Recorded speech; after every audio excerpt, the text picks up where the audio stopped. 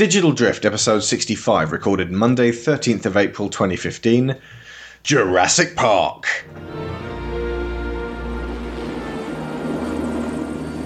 There it is. Welcome to Jurassic Park. We've made living biological attractions so astounding that they'll capture the imagination of the entire planet. The most phenomenal discovery of our time. How'd you do this? Becomes the greatest adventure of all time. Can I touch it? Sure. Universal Pictures presents You feel that? Hold on to your butts. a Steven Spielberg film. Fences are failing all over the park. Yeah, that's nice. Gotta go. An adventure. Look out! No! I can't get Jurassic Park back online. 65 million years in the making. Jurassic Park.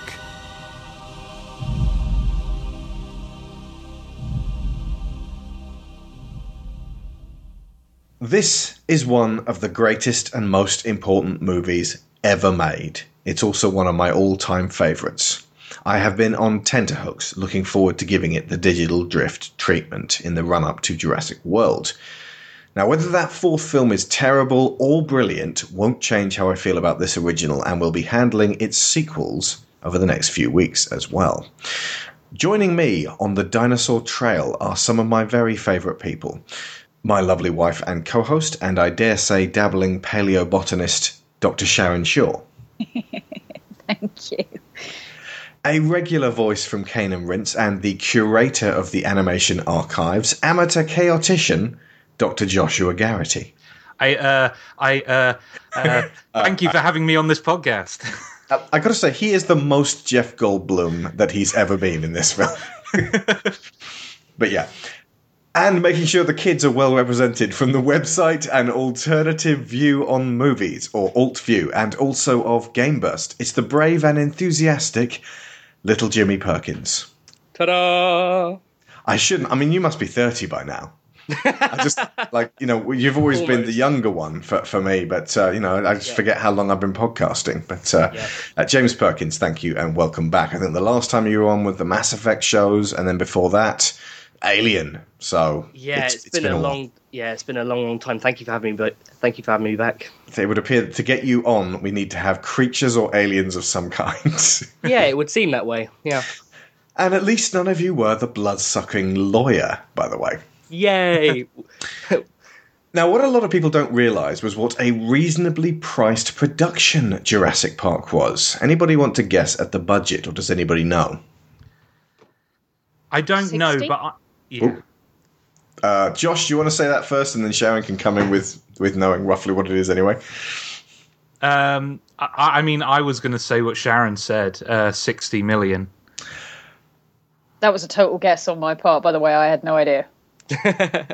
James, do you want to guess higher or lower than 60 million? I'm going to go for 70.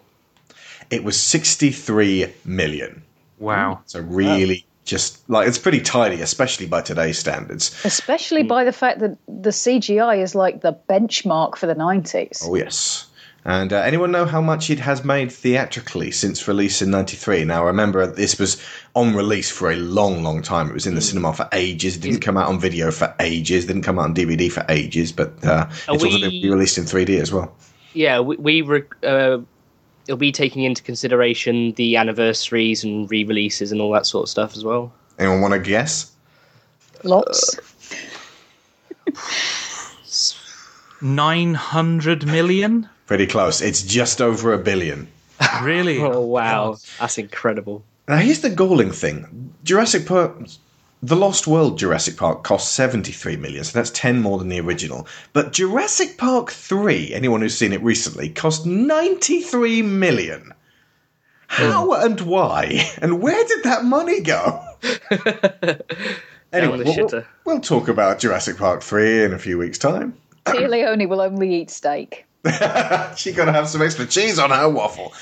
Somehow, Spielberg and company, with this original, managed to make a film about dinosaurs which featured only a few minutes of footage and special effects, yet utterly convinced us that there was an island in which dinosaurs exist. There are various reasons for the strength of this sustained magic trick and the power it still holds.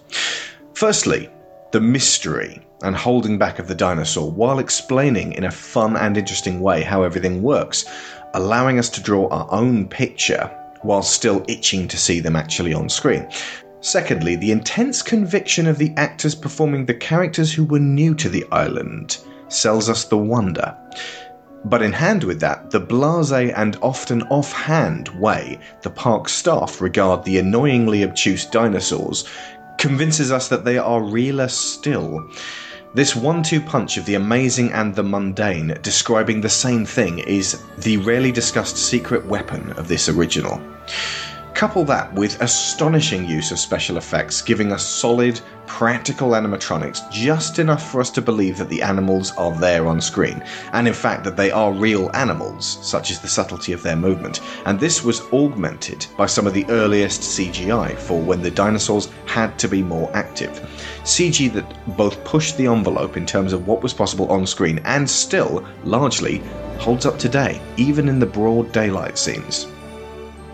The production team approaches their dinosaur models with total faith, unveiling each of them in their element and pacing the story just right to refocus on each one in turn.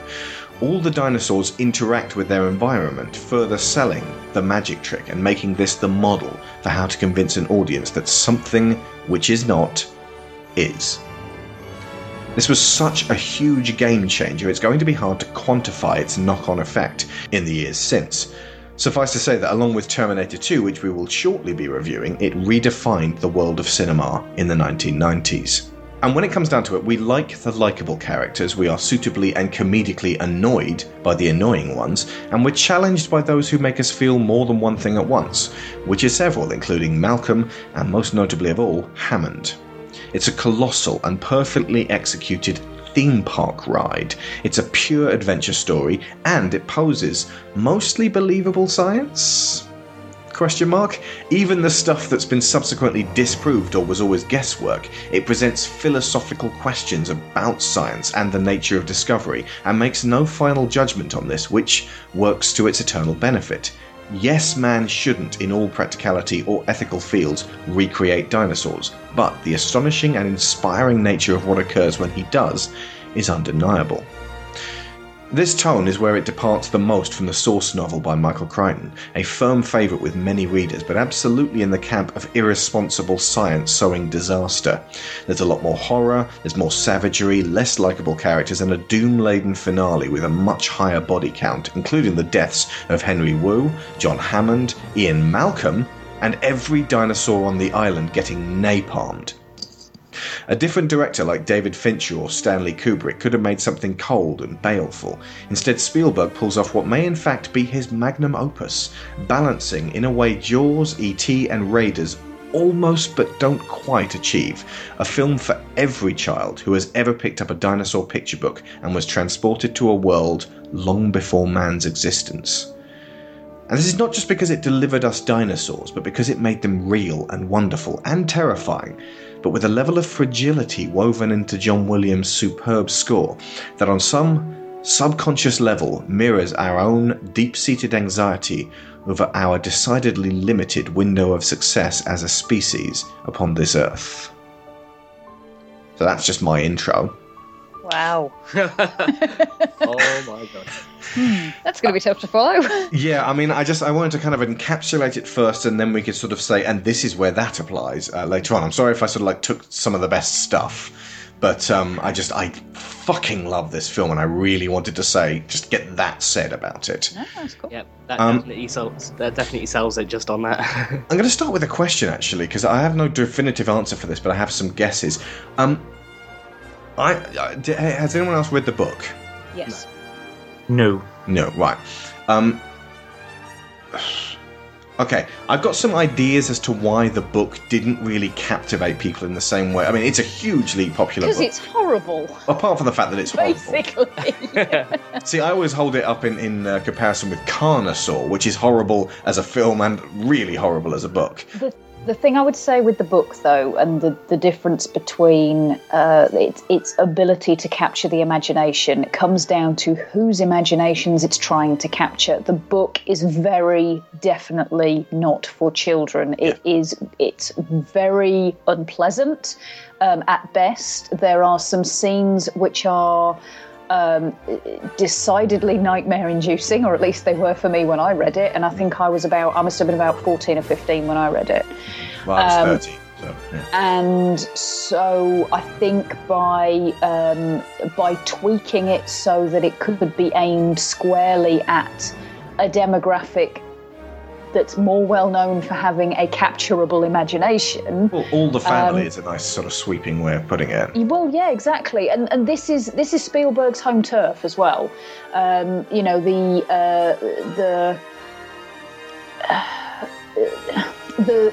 the childhood wonder of it is something that that's not Michael Crichton's thing. It's not going to be.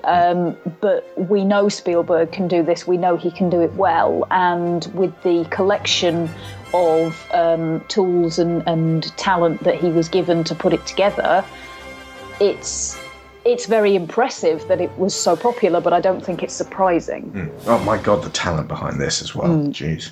I've got, to relate it back to books, from what I said about it like appealing to children or people who had been children who looked at picture books, there's something about dinosaurs in pictures. Imagine as a child reading about dinosaurs but never seeing what they look like. Imagine having them described to you as like a 3-year-old and then a 5-year-old and then a 10-year-old, but never actually seeing a picture. Maybe you could like draw one for yourself. There's something about the fact that because it's not just use your imagination and imagine a dragon, these things actually really did exist. Yeah. So pictures paint those 1,000 words, give us a really strong image, almost always from a very young age. Because kids love dinosaurs, because they're monsters.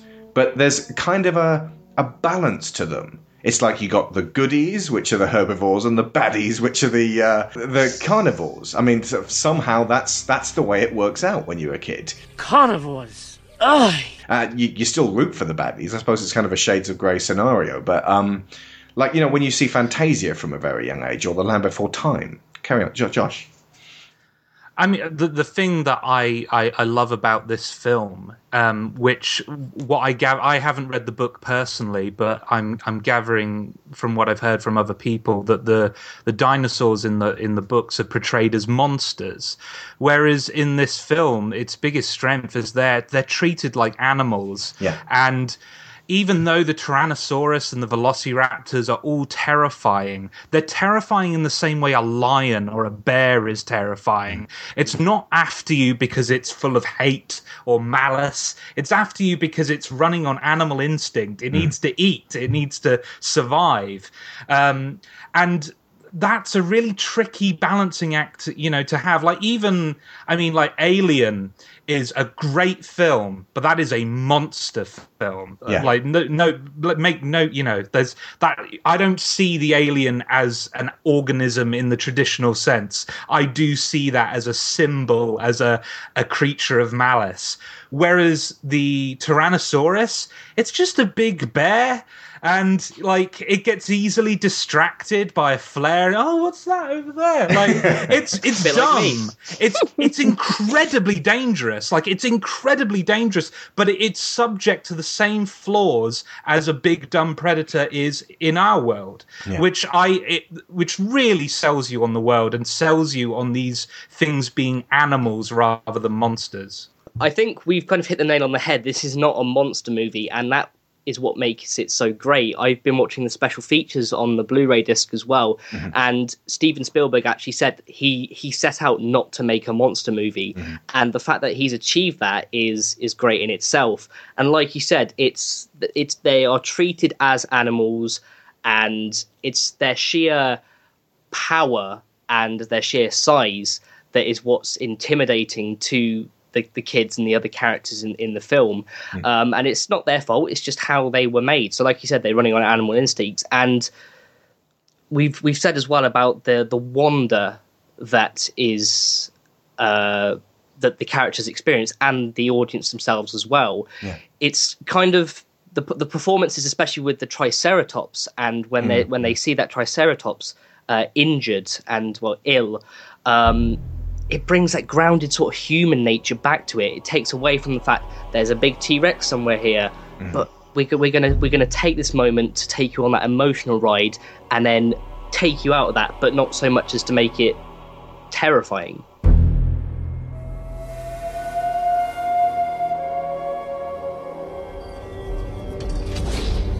Well up, loading team, step away. Gatekeeper.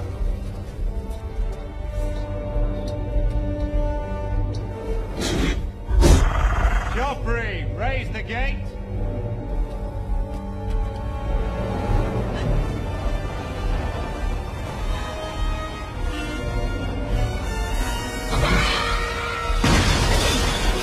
So the opening incident, and that's the raptor just tear-assing through and taking that guy out. Now when I watch it, I think you need clamps for that thing. Just like move the cage up to the raptor enclosure and then clamp it to the wall, just like with steel like things, so that he cannot move that cage. Because the reason the raptor actually gets hold of that guy is because he jogs the cage backwards. And it's so obvious when you watch it, something terrible's going to happen. But I mean, every single scene in this film does multiple things at once. It almost always does these three things. It shows you what's going on, it shows you how it's going on, and it shows you the mentality of the people that are allowing it to go on like that. So, for example, when this accident takes place, there is hubris from the get-go. They don't really anticipate that the raptors are going to be that violent in their movements. And actually, Sharon, you mentioned one thing about the mosquito blood that they extracted, which we have, by the way, proved more recent times is absolute bollocks. Why doesn't that actually work? Is it that you can't get DNA from blood? Well, it's not that you can't. You can't get DNA from red blood cells. Gotcha. If I'm remembering this correctly, and this is from my forensic training, which was very basic. That was before all the CSIs, though. Well, indeed.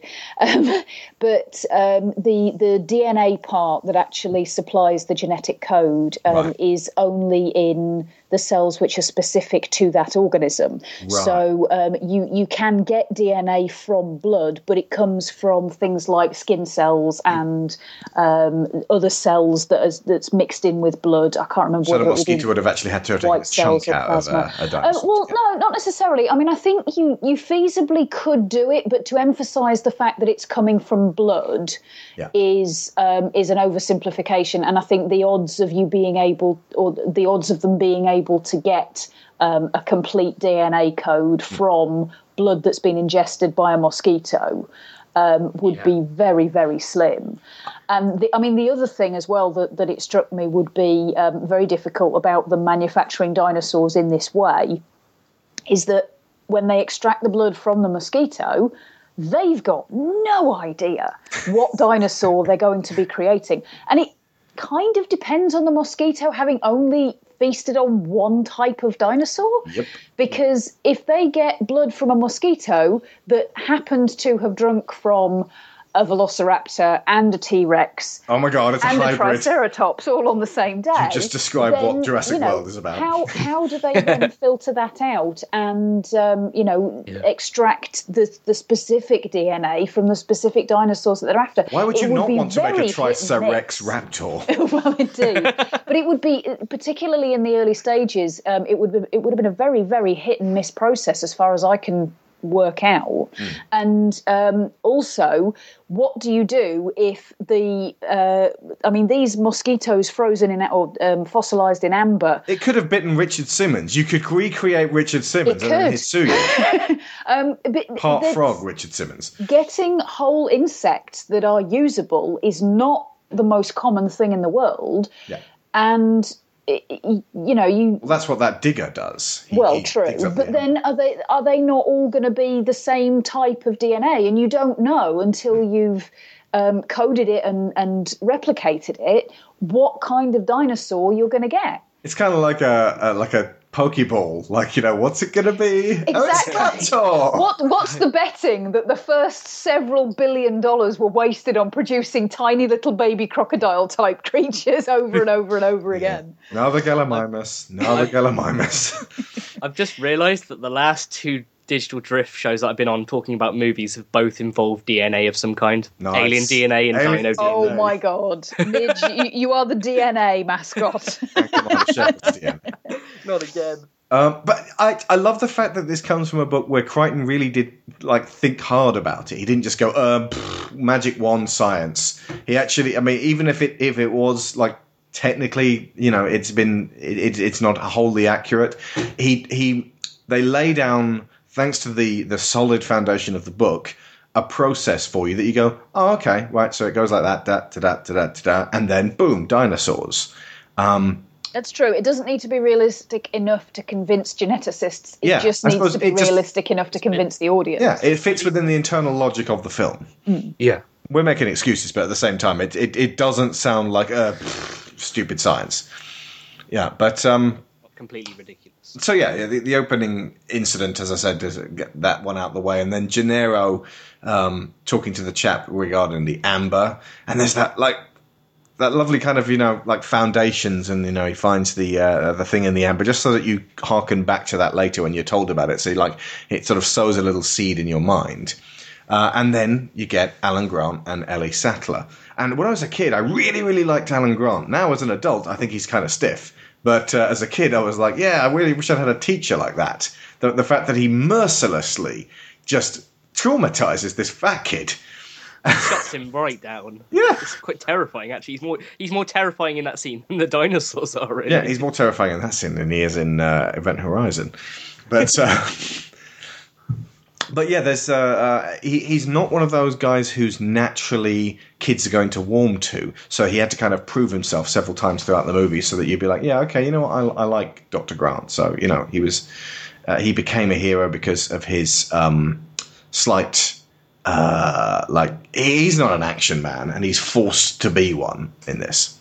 To a point, though, kids are a bit like cats in that they will often be drawn to the people who don't like them. Yeah. Because they're not going to patronise them. Yeah. And I do love the way that he's not patronising. And again, like I said, I always wish I had a teacher like him. And I immediately fell in love with Ellie from the word go. I mean, I was 13. This was my first date, folks. I was at the Oxted Plaza Cinema, and I think it was a matinee on a Saturday, and it was like, oh, that'll be £2. And it was like, £2? Seriously? This is daylight robbery. You do realise this is Jurassic Park? As in, no, I felt like I was getting too much there. And I was like, do you want some extra popcorn, love? But, no, it was a very nice girl. I mean, if you're going to go for a first date, this is a memorable one. Anyone else got a memorable first date movie? Muppets Treasure Island. Mine's not memorable, but the first time I took a girl to the cinema, we saw Monster-in-Law. Ew. She got to pick. I wish I never let her. What would you have chosen? What was also available? Oh, I don't know. I'll have to look it up. I can't remember off the top of my head. Josh? The first film me and Kat went to see together was Gravity, which Nice. was a good choice. Yeah. In IMAX her? too, which was brilliant. Was that her or you who chose that one? It was me, but she loved it as well. So. Excellent. Yeah. Sharon, what was the first film we went to? Oh, no. Technically, the first film we saw Final together Destination. was Final Destination. Yeesh. But that wasn't really a date. There was a big group of us. So. Followed by, I think it was X-Men and then High Fidelity. Yeah, did we see X-Men first? Yeah. That would have been the first one we saw as a couple. Oh, no, actually, High Fidelity then X-Men, because the High Fidelity was the first film we saw as a couple, because he was still pretty raw regarding the previous breakup, and... walked out. Yeah. The actual first film we ever saw on DVD together as a couple was Out of Sight. Yes. Nice. Good choice. Anyway, back Says the man who chose it. to Jurassic Park. Ellie Sattler, played by Laura Dern. Why wasn't Laura Dern in more? She's a great actress. She's fantastic. I mean, more recently, she's in Wild. She played Reese Witherspoon's mum, and she was absolutely terrific in that. And this was a case of because, well, like you just said, why hasn't she been in more? I saw her and went, I recognise her and that name. Where do I recognise it from? And then I watched this for the purpose of this podcast and went, of course. I haven't seen her in pretty much anything since. This is incredible. Why has she not done more? She's terrific. One of the things I especially like about their relationship is that it's kind of subtle. When you're a kid, you're like, are they going out? Are they boyfriend and girlfriend? Are they husband and wife even? It's clear that Alan's kind of jittery about being a parent, but they really don't rub it in your face if you're a kid. It's just there enough if you're an adult so you can get the quiet stuff going through, and you get that Alan's irked when Ian starts perving up to her. But it's a nice, quiet kind of understanding going between them, and they don't push each other in the same way. Aside from Ellie encouraging the kids to hang out with Alan, and that lovely little smile she gives him after that comes out. I was struck by how rarely we get to see a relationship at this stage in movies. Yes. You always see a relationship either at the beginning or like at the end during a breakup or what have you. But you never get to see right smack in the middle where everything's going smoothly. Like it was nice to see. And yeah, and as you say, it's really subtle, and they have a lot of chemistry on screen together, those two, and it's a shame that they weren't in more things together. Where I'd be really curious to hear some interviews with Laura Dern to see what happened, because she seemed like she had a good career going, ahead of her, and then it just stopped. So I don't know what happened there. Usually, if it's an actress that they decide to focus on being a parent. At that crucial age when they're just getting they could still get the roles as the sort of the romantic lead. So it's a son of a bitch that they basically have to decide one or the other, and it's pretty much across the board for a lot of ladies who have to decide between professional career and being a parent. There's also the fact that if you're not drop dead perfect 10. You hit a certain age and it's going to be difficult to be cast in anything that's not the mum in a family-friendly movie. I mean, you say about romantic leads, I can't see them casting Laura Dern in the early 2000s in a romantic lead, in all honesty. She's too... she looks nice, and she will be known for being the nice lady in Jurassic Park.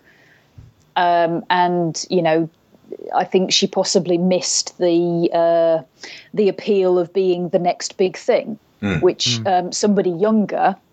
I mean, if you look at what happens with careers like Kristen Stewart and Jennifer Lawrence, you're in the thing that gets you to hit it big, and then it's over and over and over and over and over again. And Scarlett Johansson, similarly. Yeah.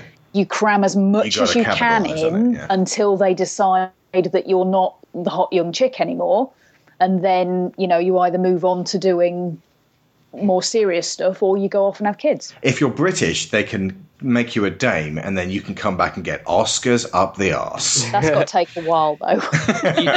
Sharon, you mentioned that she's known as the nice lady from Jurassic Park. In one of the interviews I've watched with her, she said that she was approached shortly after, around for the next 10-15 years after the film came out, that kids would come up to her and say, "Were you the lady who stuck your hand in the dinosaur poopy?" Yeah. That might actually have been contributory. People would be like, "Oh yeah." Hands after that scene, guys, you can hire her. It's just the way that's how some of the kids at the time. Well, indeed. It's just funny. Anyway, but that might have actually put off casting agents who are like, I can't look at you, Laura. I can't not think of the enormous pile. Apart from certain casting agents, which she may have wanted to steer clear of. Yeah. Well, maybe dinosaurs have more in common with present-day birds than they do with reptiles. Look at the pubic bone, turned backward, just like a bird. Look at the vertebrae, full of air sacs and hollows, just like a bird. And even the word raptor means bird of prey. That doesn't look very scary. More like a 6-foot turkey. Turkey, huh? Oh, no. Okay. Try to imagine yourself in the Cretaceous period. You get your first look at this 6-foot turkey as you enter a clearing. He moves like a bird, lightly bobbing his head. And you keep still because you think that maybe his visual acuity is based on movement, like T-Rex, and he'll lose you if you don't move. But no, not Velociraptor. You stare at him, and he just stares right back. And that's when the attack comes, not from the front, but from the side. From the other two raptors, you didn't even know were there. Because Velociraptor's a pack hunter, you see. He uses coordinated attack patterns, and he is out in force today. And he slashes at you with this 6-inch retractable claw, like a razor, on the middle toe. He doesn't bother to bite your jugular like a lion, say. No. He slashes at you here, or here. Well. Or maybe across the belly, spilling your intestines. The point is, you are alive when they start to eat you. So, try to show a little respect. Okay.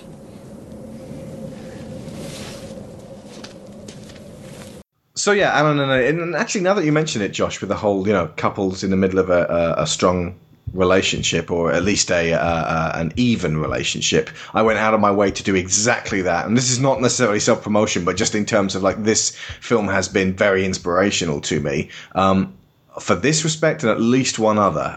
When I did New Century, Annie and Butler. In the middle of an ongoing relationship, and there isn't all of that romantic sort of like drama and challenging each other conflict. With I think with that is what conflict. It comes down to it's a rare screenwriter that can portray not conflict and still keep it interesting. Similarly, I took a huge amount of cues on this, just making the creatures animals, and as being able to understand that the creatures existed when the camera wasn't on them, that to be able to picture the creature in repose for when I crafted the Wendigo. So the Velociraptors went a lot into those creatures, to those beings. So yeah, this was kind of my 101 for how to make creatures interesting and terrifying at the same time. I hope I succeeded. So, speaking of interesting and ever so slightly terrifying, John Hammond, played by the wonderful Richard Attenborough, Sir Richard Attenborough. It seems oddly appropriate that his brother is Sir David Attenborough, the wildlife documentarian, because it just feels like this is, I'll produce the wildlife this time. Wouldn't it be awesome to have like a David? I mean, I know there's been Walking with Dinosaurs, but like a David Attenborough, like Jurassic Park documentary. I definitely pay for that. Just with BBC production values, like more so even than Walking with Dinosaurs. Anyway, so John Hammond. I think when you're a kid, you like him because he's this sort of kindly old avuncular grandpa type, and he's rich and he's very nice to the kids, and you like him. And then when you get older, I'm sorry I keep talking with this. I've just got so much to say about this movie. When you get older, you start to think, John, what are you doing? With us watching it now, you're thinking, what was he thinking doing this? But it goes back to the wonder and excitement of discovery, and he's been obviously blinded by that and just keeps putting all of his enthusiasm into it, not thinking of the possibilities of a bad outcome, which obviously does come into fruition later on in the film. But like you said, it captures the wonder. He is the wondrous grandpa figure. He's great. He's excited about everything. And you think, this is great, until you see it from a different perspective, thinking, hang on, something's going wrong. Yeah, I mean, the thing is, even though as an adult you realise the stupidity of what he's doing, I'm still completely sold on the motive. I get why he's doing this, because you see those dinosaurs and they're just magical and they're beautiful, but they're creatures of another time. They were not evolved to exist in the environment that we exist in today. They will clash with the world that we live in today. Now, John Hammond is so taken with the mythology, the magic, that he can't see the reality of the situation. And I think as a child, that's why that character is so compelling, because as a child, you are so easily captured by the magic and mythology of dinosaurs that the reality slips your mind. I seem to remember in the book he just sort of comes off as a bit of a nut and like way too pushy about getting his way all the time. Correct me, folks, if you're fans of the book. I'm sure there are many fans of the book out there. It's held in very high regard. He didn't have that kind of Walt Disney thing going on quite so much. He didn't have the twinkle. He was more.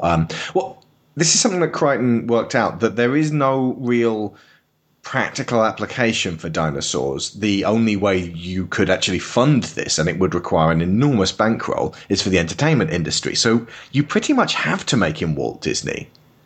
Yeah.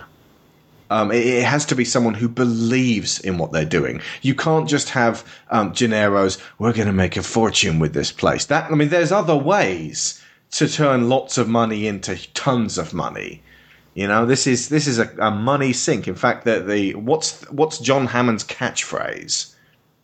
Spares no expense. Spared no expense. The idea being that the more expense spent, the more control you have. You know, you only hire the best, and you only get the best of. You don't cut corners, and somehow this will work. But he did, didn't he? Yeah. Think about it. What's the one place he spared the expense? Dennis Nedry. Indeed. But that was an ethical matter. We never get to find out what Nedry did to cost him, to basically dock him money in Hammond's eyes. But he was trying to get Nedry to be an adult. And unfortunately, Nedry was a child, a greedy child at that. Don't get cheap on me, Dodson. You shouldn't use my name.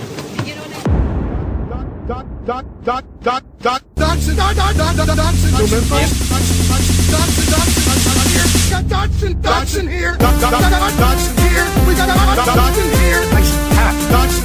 Nice hat. Dodson here.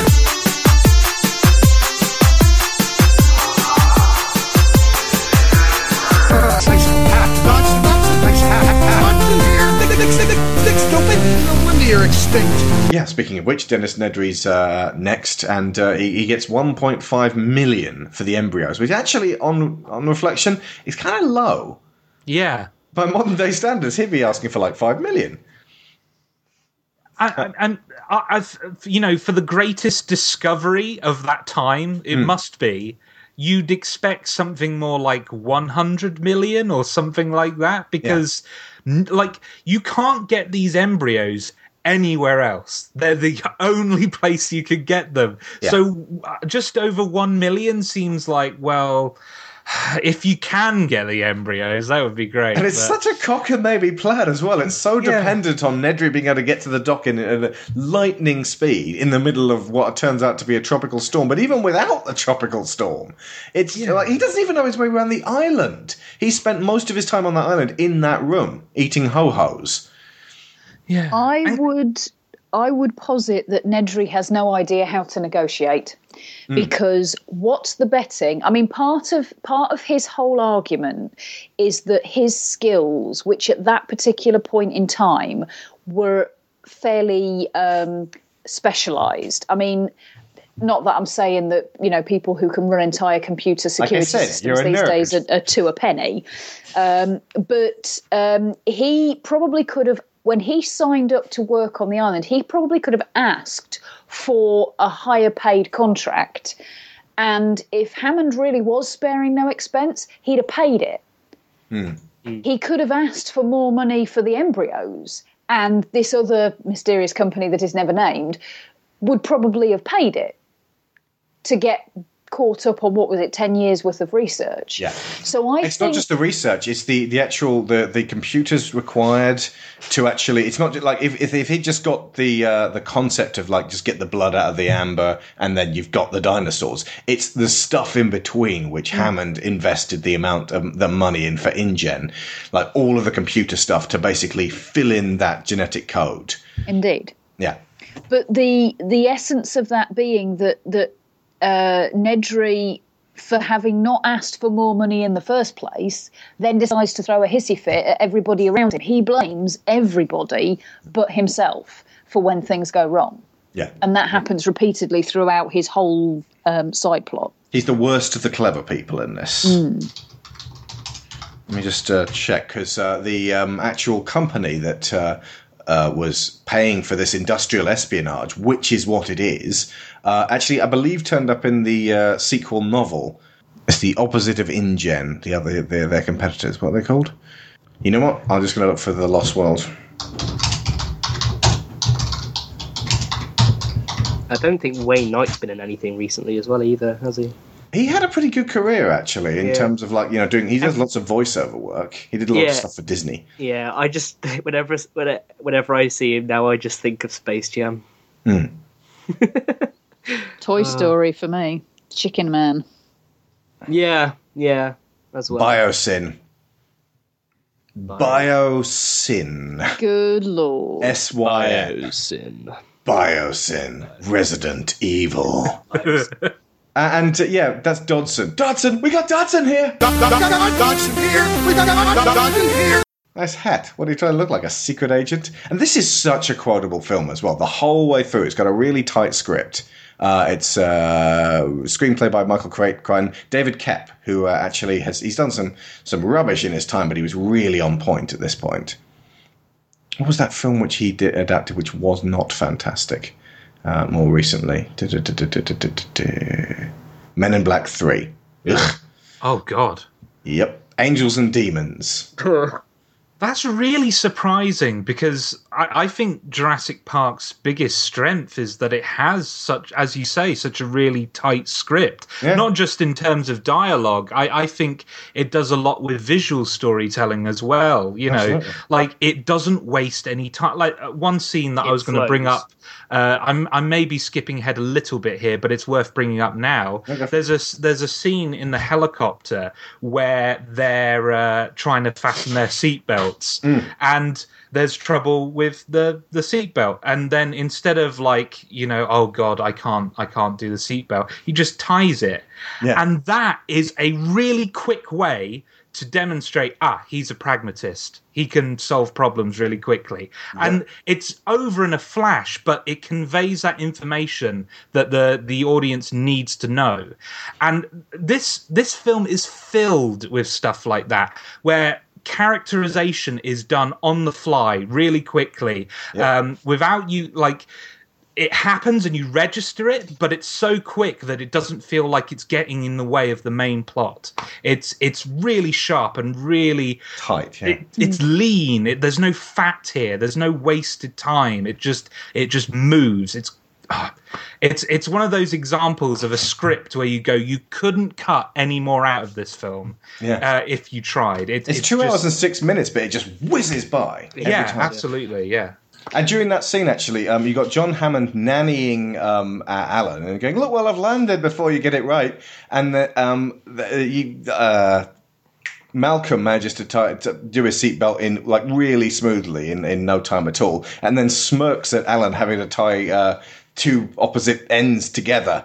Just so you know, like Ian's on top, and he's going to be basically sort of like being cool, while Alan is not really able to get on top of the situation, and that's going to continue throughout the rest of the film until Ian comes a cropper to a T-Rex. It's sort of that's the start of the sort of love triangle which is put within the film, and like Josh said, it's just these nice little nuggets that are just chucked in there that really adds to it. But like I said, it's the start of the love triangle which really sort of progresses as the film goes on.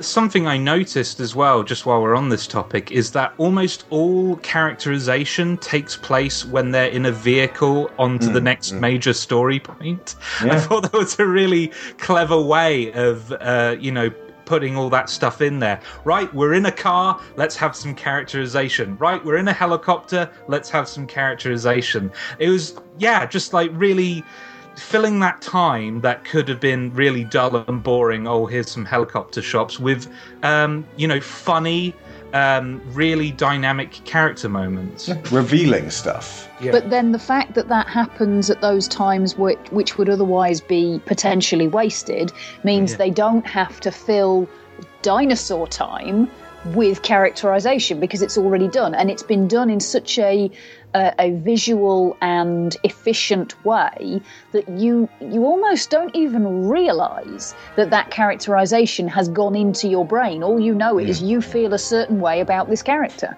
Yeah. You got Malcolm and Hammond are the ones who are on top of things. They seem to know what they're doing. Malcolm, it would appear, knew roughly what was going on when he went in there. He's still kind of taken aback when he sees the Brachiosaur, but he's not overawed like the other two. And Hammond is just like dancing from foot to foot like Willy Wonka. He can't wait for these guys to see his dinosaurs, and he's smirking and gloating at Gennaro before he even got proof of concept yet. But obviously Grant and Sattler, like specifically Grant, is way out of his depth. He's very vulnerable. He feels awkward. He's not. He's your introvert, basically. I would say he's more at home on the dig, but since they're bringing computers for the dig, which by the way have been more and more prevalent since this film came out, and he's not very good with them. In fact, he destroys them just by touching them, which they could even have like followed up on that later on, because it's something I completely I sympathise with. Just like touching, and like he touched it and then just goes on the fritz immediately. It's almost like he's kind of a dinosaur himself in some degree. So there's a reference in the when they get to the visitors center, I think we're out of a job. Not to been extinct. It's actually something that Dennis Muren said when he was looking at the new CGI effects, and we are out of a job now because we can't do stop motion anymore. There was that slight sense with some of the people on board the project that what they were now breaking this new ground was going to actually put them out of a job. So there's this frisson to the project, which is kind of wonderful.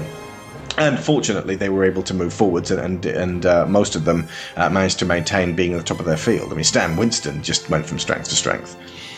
But yeah, the arrival at the island, this is the beginning of the ride, basically. This is when you're on the train towards Disney, as I understand it. Like, you're sort of like approaching the park, and sort of like, this is when the ride begins. Unfortunately, these guys don't have to queue, but you get that wonderful sort of I'm going to talk about the score at the end, but just the score here, just in terms of like giving you stuff to whistle later on. It's wonderful. And this gears up to the first sight of an actual dinosaur, which they very carefully held back on. This scene gets to me every single time, more and more as I get older, because the further and further away I get from that sense of childlike wonder, the more and more it becomes a sort of a hazy, rosy thing to look back on. That time when we were last overawed with something, because we get delivered so much spectacle on a daily basis now. Everything's trying to get our attention. You remember how we talked about Mark Hamill selling Yoda in The Empire Strikes Back? It falls to the humans here to sell us the Brachiosaur. Because if they just basically sort of panned over and went, oh, it's a Brachiosaur, that's pretty awesome, let's carry on then, that would have been a non-scene. Instead, it's the most significant moment in Dr. Alan Grant's life. It completely wins him. Yeah. Like, he collapses to the ground and is... the moment where he says, they do move in herds, like, that really touches me, because it's like having your life's work vindicated. You know, I was on the right tracks, and look at these things; they're so beautiful, and obviously this wonderful moment makes way for utter horror later on.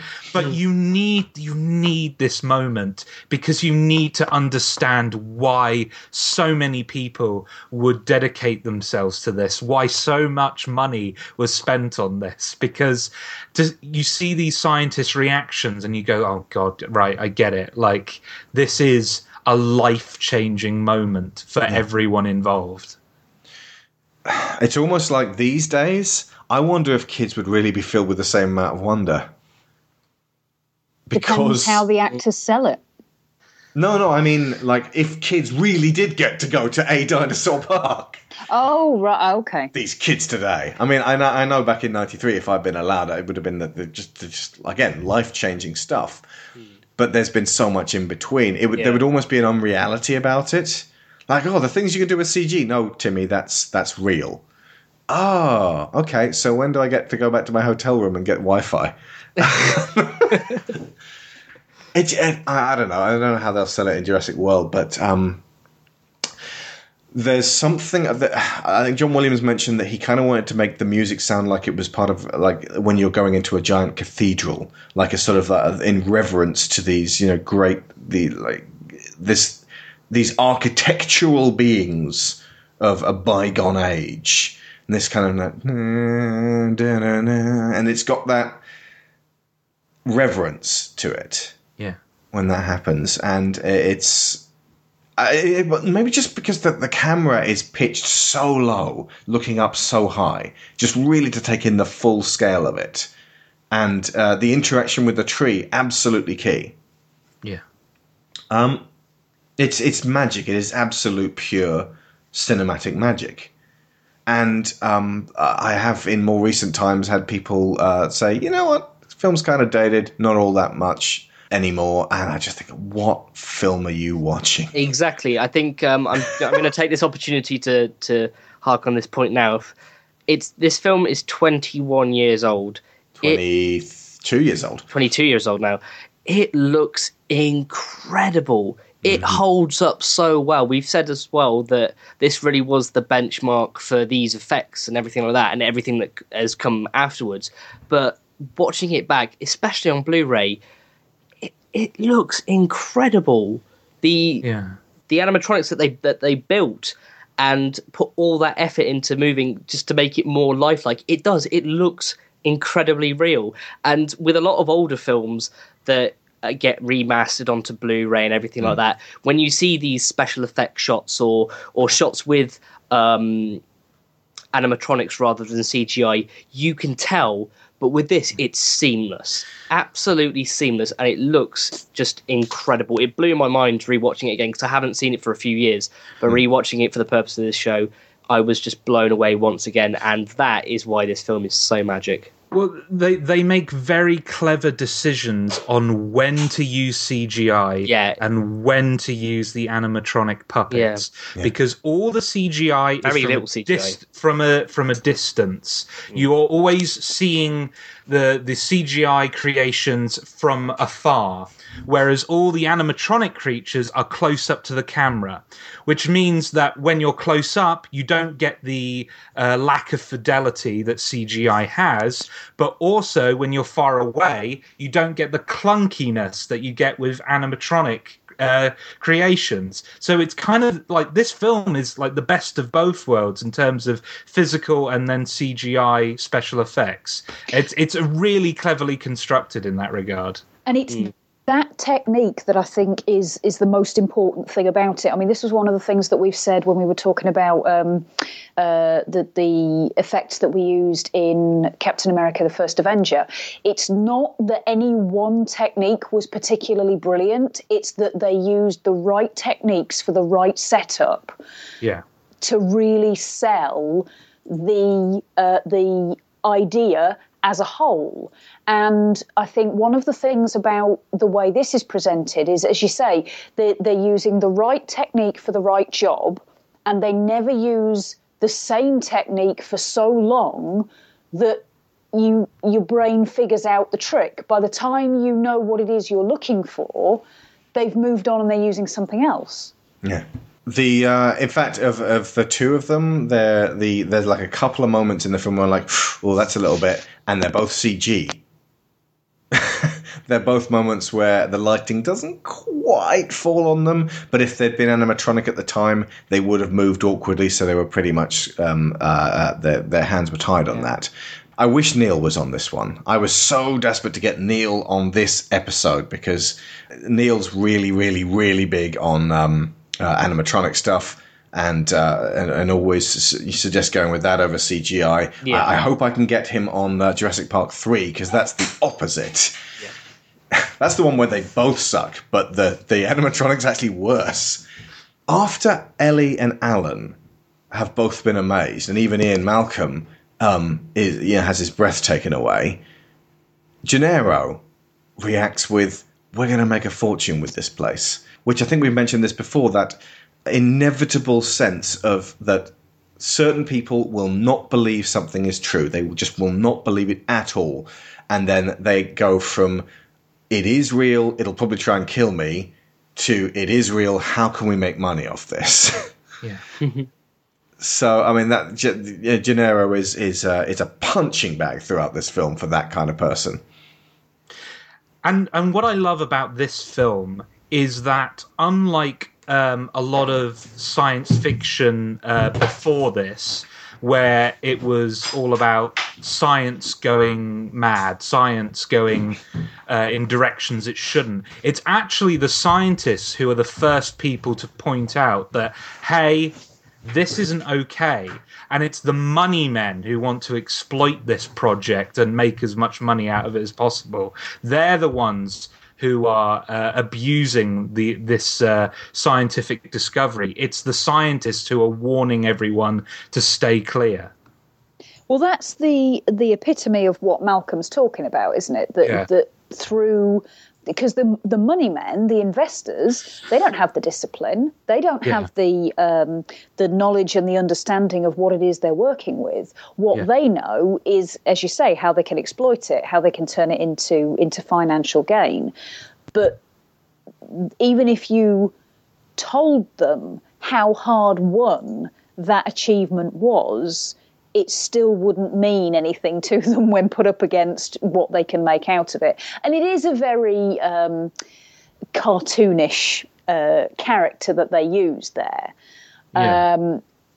I think everybody in the film is likeable in some way and to some degree, except Gennaro. Yeah. We all knew from the get-go that he was going to be the first one to go. Yes, and that everybody would cheer when it happened. Indeed. Lyra said when he got eaten by the T-Rex, "Ooh, he must have been juicy with fear and hate." What a marvellous way of putting it. But she's right.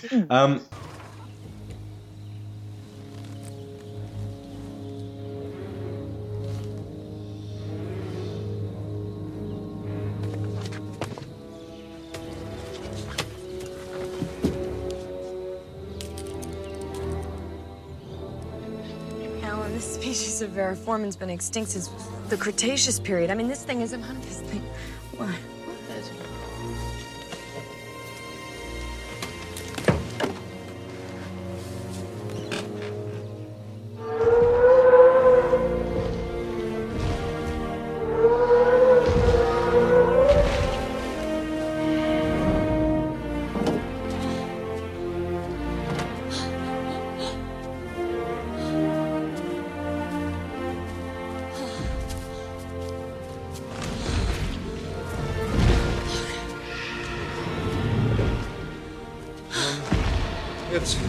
It's a dinosaur. You did it. You crazy son of a bitch, you did it. Read this tear up the rule book on it. Cold-bloodedness, it doesn't apply. They're totally wrong. This is a warm-bodied creature. This thing doesn't live in a swamp. This thing's got, what, a 25, 27-foot neck? Brachiosaurus 30.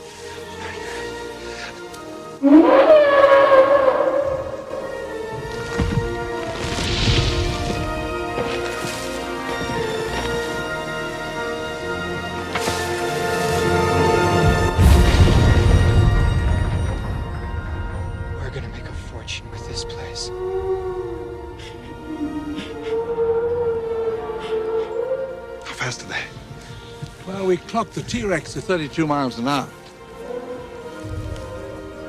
T-Rex? Mm-hmm. You said you've got a T-Rex? Uh-huh. Say again? We have a T-Rex. Wow. Put your head between your knees. Dr. Grant. My dear Dr. Sattler. Welcome to Jurassic Park.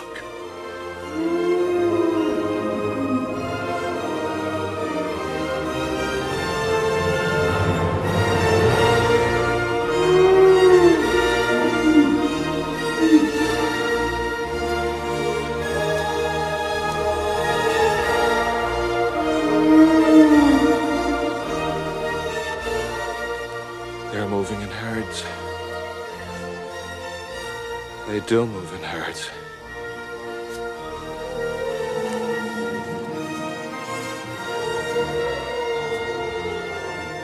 How'd you do this? I'll show you. Okay, so then they proceed on to the visitor center, and we get Mr. DNA and Selling the Science, which is another really, really excellent way of like, it makes it like accessible for kids, but you feel like the kids are being patronized, but the kids in the audience and also the regular adults in the audience who are like, oh, this is all just gibberish to me, all get given a really simple, straightforward way of understanding what's going on. But at the same time, it's one of those ones where, like, I know how much everybody loves Christopher Nolan, but Inception and Interstellar are 2/3 explanation of what's going on. And when you see it for the first time, it's a bit laborious. When you see it the second time, it's downright tedious because they're telling you stuff you already know in intense detail. And it actually doesn't really lend that much to the film itself. And I love something like The Prestige is really, really excellent because mostly it's focused on character. But Inception, I can't even really watch it anymore because I don't want to have the mechanics of dream physics explained to me in excruciating detail again. Uh-oh, something's wrong. I told him not to go into the dream after his son. He should have waited for the experts to get here. Who are the experts? What's the sitch? 4 people in there, all stuck in the middle one's dream. We need to move them all to the next dream level before the projections kill them. Ah! We don't have time for this! Okay, fine. So you're gonna take my son to a dream within the dream, and then what? Then we go into your husband's dreams. Okay. But your husband will think we're in Hasselback's dream. Okay, wait, who's Hasselback? I am. Are you all saying that you can go into a dream and take people in that dream into their own dreams? Not all the time, just this once, and maybe one other time. It's so complex and cool. Just because an idea is overly convoluted and complex doesn't make it cool. Going to multiple dream levels sounds like a really stupid idea. You just don't get it because you're not smart enough. Let's move! Jurassic Park does it in a way that's light and fun the whole way through. And obviously it's a lot less complicated, But again, it shows the hubris of the scientists, that there's a naivety about it. And they're not quite prepared, and it's not finished. And John is so egotistical that he puts himself in the presentation twice, talking to himself in the kind of way that, like, again, Walt Disney would have done. And so there's so much going on there to tell you about what, to sort of reinforce about the park, just to illuminate for you. But it's also really great fun to watch. So there's almost nothing of just straightforward exposition in Jurassic Park, and that works absolutely to its strength. So yeah, we as I said before earlier, we know what's going on, how it's going on, and as they're going around and seeing the scientists sort of fiddling with stuff, we know how they feel about it. So when Henry Wu gets asked, "What species is this?" he goes, it's a Velociraptor. Like he wouldn't know straight away, and it kind of lends a certain amount of casuality to what they're doing. Like the Velociraptors, like leopards, I'm going to go ahead and guess that as soon as they get to a certain age... Oh, hang on, that's going to be disproved by Jurassic World as well. I was going to say that they'll kill you straight away, but it would appear otherwise. Either way, raptors are not something that you treat in a kind of, it's one of those things. They're something you have to be very, very aware of. And so Henry's blasé attitude here is exemplary of how... They're kind of like, they're not rushing forwards like idiots in Jurassic Park. They're just not quite respectful of what's going on. Almost like it's become too mundane for them, as I said earlier. Anyway, no? Okay. Well, I mean, I imagine the same can be said for certain kind of like, military weapons and stuff like that. I know... oh God! Why has his name left my head? The British guy with the glasses who has a show that every week. Jeremy Clarkson. No. Community. He's in Community. Why have I forgotten? John Oliver. John Oliver. Yeah. No. I'll start that point again. Yeah, go for it. Is this about missile silos being left open and whilst left in go for it. Yeah. Well, the scientist's whole approach to the dinosaurs kind of reminds me of John Oliver's presentation on the missile silos in the US, and how all these people, because they're so used to this being such a dangerous thing and have allowed it to become mundane in their own heads, are forgetting if we make a horrible mistake, hundreds of people could die. And this a velociraptor is an alpha predator, at least in this movie. The reality of a velociraptor is quite different, but I'm sure we'll get onto that later. They're actually Deinonychus, ladies and gentlemen. That's their actual name in this film. They're treating these missiles like they're hand grenades or something like that. That's probably a bad analogy, but you know what I mean. Didn't they have a door propped open with a uranium rod or something? yeah, exactly. Just that might have been The Simpsons. I can see why this happens, and I mean you kind of have to a certain degree normalize stuff like this. I know doctors and nurses tend to have black senses of humor simply because they have to in order to do the job they do. You have to be able to normalize horrors in order to actually be effective in that job. But in this situation, you need to have a little bit of fear. You need to fear the bear a bit. You need to fear the lion a bit. Because if you don't fear them, you don't respect them. And that's when horrible things happen. Yeah. I mean, basically, it should have been a case of, you can handle the Velociraptor, but you got to put on these steel gauntlets, because they could take your damn finger off. Just a little bit of caution. But because they don't show that little bit of caution, you're like, okay, right, what else are they being lax on? And of course, it seeds raptors, because there's this like sort of the wonderful "you bred raptors" moment, and like this thing's going and looking at him with his yellow eyes, and then it immediately cuts to the carefully obscured adult raptors, and it lays the foundation so that you're like, I wonder if that's going to be very important later on. And then, of course, later on, they steal the show. And you really did not expect that going in. I know it's been so long, but let me tell you, folks, when I was 13 going in, we were all going in for the T-Rex. They didn't really emphasize the raptors in the promotional stuff. And so when the raptors ended up being the stars, the Hulk, it was quite extraordinary to just realize that there was a whole extra finale to this which you hadn't been expecting, and just that level of, oh my god, they could be anywhere, and just that sort of, I mean, I realize now that they were setting up, the cheetah speed, they're astonishing jumpers, and they're as intelligent as, did I say as intelligent as chimps? They're certainly they're problem solving intelligent. Yeah, rather like Alan Grant himself. It's set up for what may be one of the greatest monsters of all time. Or animals of all time. Creatures that can hunt you. They should all be destroyed. Robert Muldoon, my game warden from Kenya. Bit of an alarmist, I'm afraid, but knows more about raptors than anyone. What kind of metabolism do they have? What's their growth rate? They're lethal at 8 months, and I do mean lethal. I've hunted most things that can hunt you, but the way these things move... Fast for a biped? Cheetah speed. 50, 60 miles per hour if they ever got out in the open. And they're astonishing jumpers. Yes. And that's why we're taking extreme precautions. The viewing area... Do they show intelligence? With the brain cavity? They show extreme intelligence. Even problem-solving intelligence. Especially the big one. We bred 8 originally, but when she came in, she took over the pride and killed all but 2 of the others. That one... When she looks at you, you can see she's working things out. That's why we have to feed them like this. She had them all attacking the fences when the feeders came. The fences are electrified, though, right? That's right, but they never attacked the same place twice. They were testing the fences for weaknesses systematically. They remember.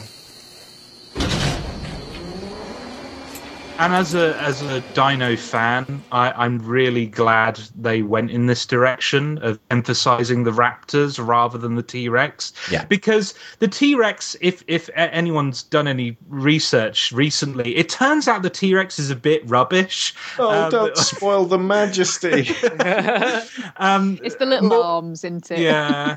I mean, the more and more evidence is collected, the more it seems like the Tyrannosaurus was more of a scavenger. And if you look at its design, it actually makes sense because it's a big mouth on legs, and it hardly has any weaponry to speak of. So it makes sense that it just kind of walks over to somebody else's meal, gets a big mouthful, and then runs off. They didn't know this at the time, but I'm in retrospect, I'm thankful that they kind of the T-Rex is kind of more of a second act creature rather than the raptors, who are the third act. I want to talk about the raptors in a bit more kind of like dino detail. They're not the creatures we see on screen. They're not velociraptors. Velociraptors in reality are the size of a turkey. They're not that. Yeah, they're not that threatening. The species we're seeing on screen is either Deinonychus or the Utah raptor. Both of those species are quite similar in size and look quite similar. So it's either one of those two. But I totally understand why they did the name change, because Velociraptor sounds scary. Deinonychus sounds a bit like an illness that you might get in your mouth. Deinonychus from hanging out with those dinosaurs too much. Yeah. I understand the name change there. So was that a conscious one? Did Crichton go, oh, these sound stupid? I imagine so, because Velociraptor, that name conjures imagery that makes you feel it makes you conjure up a creature of speed, a creature of danger. Means bird of prey, so extremely fast bird of prey, and you're already terrified. Well, I was just going to say, in regard to what Crichton put in the story, the thing that terrified me in the book, it's not the raptors, it's the compies. Yeah. because they are killed just Hammond in such a horrible way. Well, just the fact that they're this little thing that you don't expect to be able to you strip the flesh from your bones while you're still alive. The smaller the carnivore, the worse it is. Exactly, yeah. Like being eaten by rats or something. Ugh. Yeah. I think as well, I mean, going into, as far as I can remember, the first time I watched Jurassic Park, I wasn't, I mean, I've always enjoyed dinosaurs, but I've never looked at them in a great amount of detail. But I knew the name Velociraptor. If it was called otherwise, I wouldn't have known what they were talking about. So I think maybe that was part of the thought process. When did you go to see Jurassic World? You couldn't have been born at this point. Very funny. 93, it's not that. When were you actually born? I was born in 1990. Well, there you go. It's pretty close. So I didn't see Jurassic Park in the cinema. Gotcha. I saw it in 96, 97, I want to say. Just in time for you to On be old enough VHS. to go see The Lost World, though, right? Yes. Yeah. Right. Okay. So, I mean, like, what was that like for little Midge watching this at home? For age little Midge. 6? Yeah, it was on the broad scale of things. Yeah, it was, as we said, the mixture of wonder and everything, but it was quite terrifying for that age, especially like we said, the main villain, should we say, of the film being the raptors. But at that age, I had heard the name Velociraptor and Raptor, whereas, as I said, if it was called otherwise, it would have been like, well, okay. I think you may be getting the dinosaur egg before the dinosaur horse here. That you heard Velociraptor because everyone was dinosaur nuts from 93 round to about the middle of 97. Tyrannosaurus was a big deal before these films, but T-Rex. like the Velociraptor was not, and that's why this common misconception exists about Velociraptors. Everyone thinks of Velociraptors as the dinosaurs in Jurassic Park, when actually they're like turkey dinosaurs. They're not that threatening. I do like turkey dinosaurs. They are tasty. If you look for Google images of Velociraptors, you get all of these wrong images of these Utah Velociraptors. That must really tick paleontologists off. Oh, yes. I imagine so, yeah. This, I think, brings us to, well, first off, we meet Bob Peck as Robert Muldoon, the hyper-practical fellow. And he's the voice he's Quint in Jaws, isn't he? I'll get your raptor, and I'll clean him for free. But, he's got that, like, no-nonsense side of him, and it's almost like if they'd listened to him from the word go, then... Because he's got that caution going on. But Hammond sort of treats him in like, oh, stop worrying. Well, no. But I suppose it slows everything down if you do hit everything by what he's doing. And ultimately, if you think about it, Muldoon's going to be nursing quite a lot of... anger and guilt over the incident at the beginning, because that happened on his watch. He was the one in charge of it all. It's important, at least in my eyes, that this character dies. Yeah, because he is so prepared for these creatures and the threat they present. Yeah. But even that's not enough. Oh yeah, and same as Quint dies. Yeah, it sells the danger of these creatures because it doesn't matter if you know all the facts and you're really good with a shotgun, they're still gonna get you. And then all you're left with is the scientists who have no combat experience whatsoever. And like that last third of the film, you're just like, any second one of these people could make a wrong move and they're dead.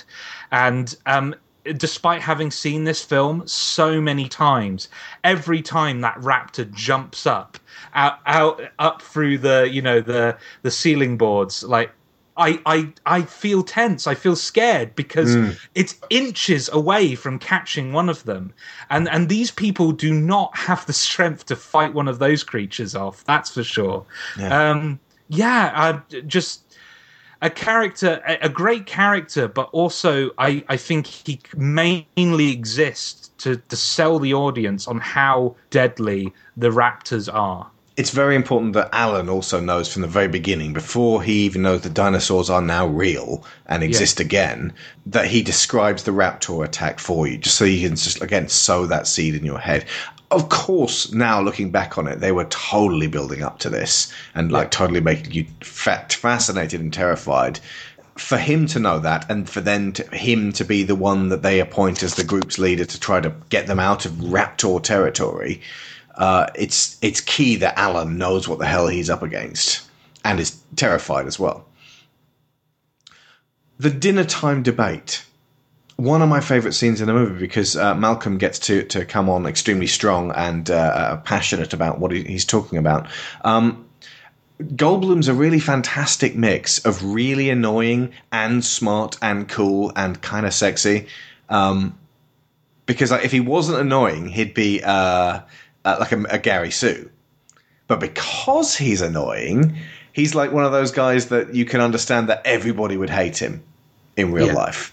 He is incredibly smug, and you really do get the impression that every time he gets proved right, even though it results in horrible things for himself, he's going to be sitting there going, "Told you so." Kind of reminding everybody about it, but he's so watchable and so listenable, and he has all these great lines, and so much of it seems like he just thought of it right there.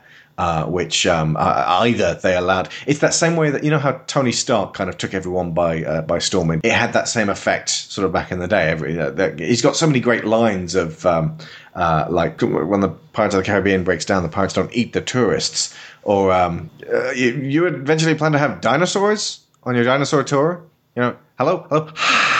That kind of extremely off the cuff way of delivering. Yeah. And but the fact that he gets all fired up here tells you there's more to him as well, because he actually lays down the very real scientific, the ethical quandary that they're facing, which no one's really confronted up to this point. And it's one of my favourite speeches in all of cinema, because it can cover so much in terms of our quest for discovery, which is one of the best and worst aspects of us as a species. Close-up look at our majestic... None of these attractions are ready yet, of course, but the park will open with the basic tour you're about to take. And then other rides will come online 6 or 12 months after that. Absolutely spectacular designs, spared no expense. And we can charge anything we want, $2,000 a day, $10,000 a day, and people will pay it. And then there's the merchandising. And I can personally... Donald, this park was not built to cater only for the super rich. Everyone in the world has the right to enjoy these animals. Sure, they will. What, we'll have a coupon day or something. Yes. Gee, the lack of humility before nature that's being displayed here staggers me. Well, thank you, Dr. Malcolm, but I think things are a little bit different than you and I had feared. Yeah, I know. They're a lot worse. Now, wait a second. Now, we haven't even seen the No, part where Donald, let him talk. There's no reason. No, I want to hear every viewpoint. I really do. Yeah, don't you see the danger, John, inherent in what you're doing here? Genetic power is the most awesome force the planet's ever seen, but you wield it like a kid that's found his dad's gun. It's hardly appropriate to start hurling generalizations. If I may, I'll tell you the problem with the scientific power that you're using here. It didn't require any discipline to attain it. You know, you read what others had done, and you took the next step. You didn't earn the knowledge for yourselves, so you don't take any responsibility for it.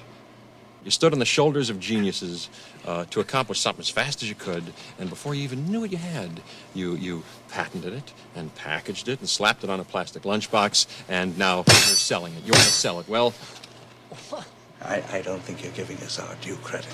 Our scientists have done things which nobody's ever done before. Yeah, but your scientists were so preoccupied with whether or not they could, they didn't stop to think if they should. Condors. Condors are on the verge of extinction. If I was to create a flock of condors on this island, you wouldn't have anything to say. No, hold on. This isn't some species that was obliterated by deforestation or the building of a dam. Dinosaurs had their shot, and nature selected them for extinction. I simply don't understand this Luddite attitude, especially from a scientist. I mean, how can we stand in the light of discovery and not act? Oh, what's so great about discovery? It's a violent, penetrative act that scars what it explores. What you call discovery, I call the rape of the natural world. Well, the question is, how can you know anything about an extinct ecosystem? And therefore, how could you ever assume that you can control it? When you have plants in this building that are poisonous, you pick them because they look good. But these are aggressive living things that have no idea what century they're in, and they'll defend themselves violently if necessary. Dr. Grant, if there's one person here who could appreciate what I'm trying to do. The world has just changed so radically, and we're all running to catch up. I don't want to jump to any conclusions, but look. Dinosaurs and man, two species separated by 65 million years of evolution, have just been suddenly thrown back into the mix together. How can we possibly have the slightest idea of what to expect? I don't believe it. I don't believe it. You're meant to come down here and defend me against these characters, and the only one I've got on my side is the blood-sucking lawyer. Thank you. But yeah, ultimately, Gennaro brought in Chaotician, who was only ever going to tell Hammond, there is no way you can control this. I mean, Hammond's a smart enough guy to know that chaos theory dictates he can't control it, which is why he got the other two. But all Alan and Ellie can say is, this park is super awesome. They can't say it's safe. Yeah. Which is, I suppose, what the plan A was, get them round in a tour, make sure that it would appear everything's safe enough, get them to sign off on it. It seems like a straightforward enough plan. Like, it doesn't come under the whole, what was the best you thought was going to happen. At least in Hammond's eyes, everything, like, without the treachery of Nedry, that actually would have probably gone through fairly smoothly. I mean, the worst that could really have happened would just have been no-shows. Given that when he has that conversation with Arnold, he says it could have been a lot worse. I think what they were hoping for, certainly what Hammond was hoping for, was that Sadler and Grant would have been so overwhelmed that they would have... Sorry, Sattler and Grant would have been so overwhelmed that they would have ignored any appearance of uncertainty about the health and safety aspects. Yeah. The other thing that struck me was they must have had dinosaur experts in already. I mean, like, otherwise, like, when a thing hatches out of the egg, what's that thing? Right, get the book. Clearly that's a velociraptor. It's in my head! They must have had dinosaur experts in, and they would have been contemporaries and even rivals of Alan Grant. So what the hell happened to those guys? I think there's a backstory of Hammond firing a great number of scientists who told him no. Yeah, they probably would have been paid off. Yeah, and surrounded himself with yes men who just said, "Yeah, this is fine. This is a-okay," as they quivered in fear in their own little room.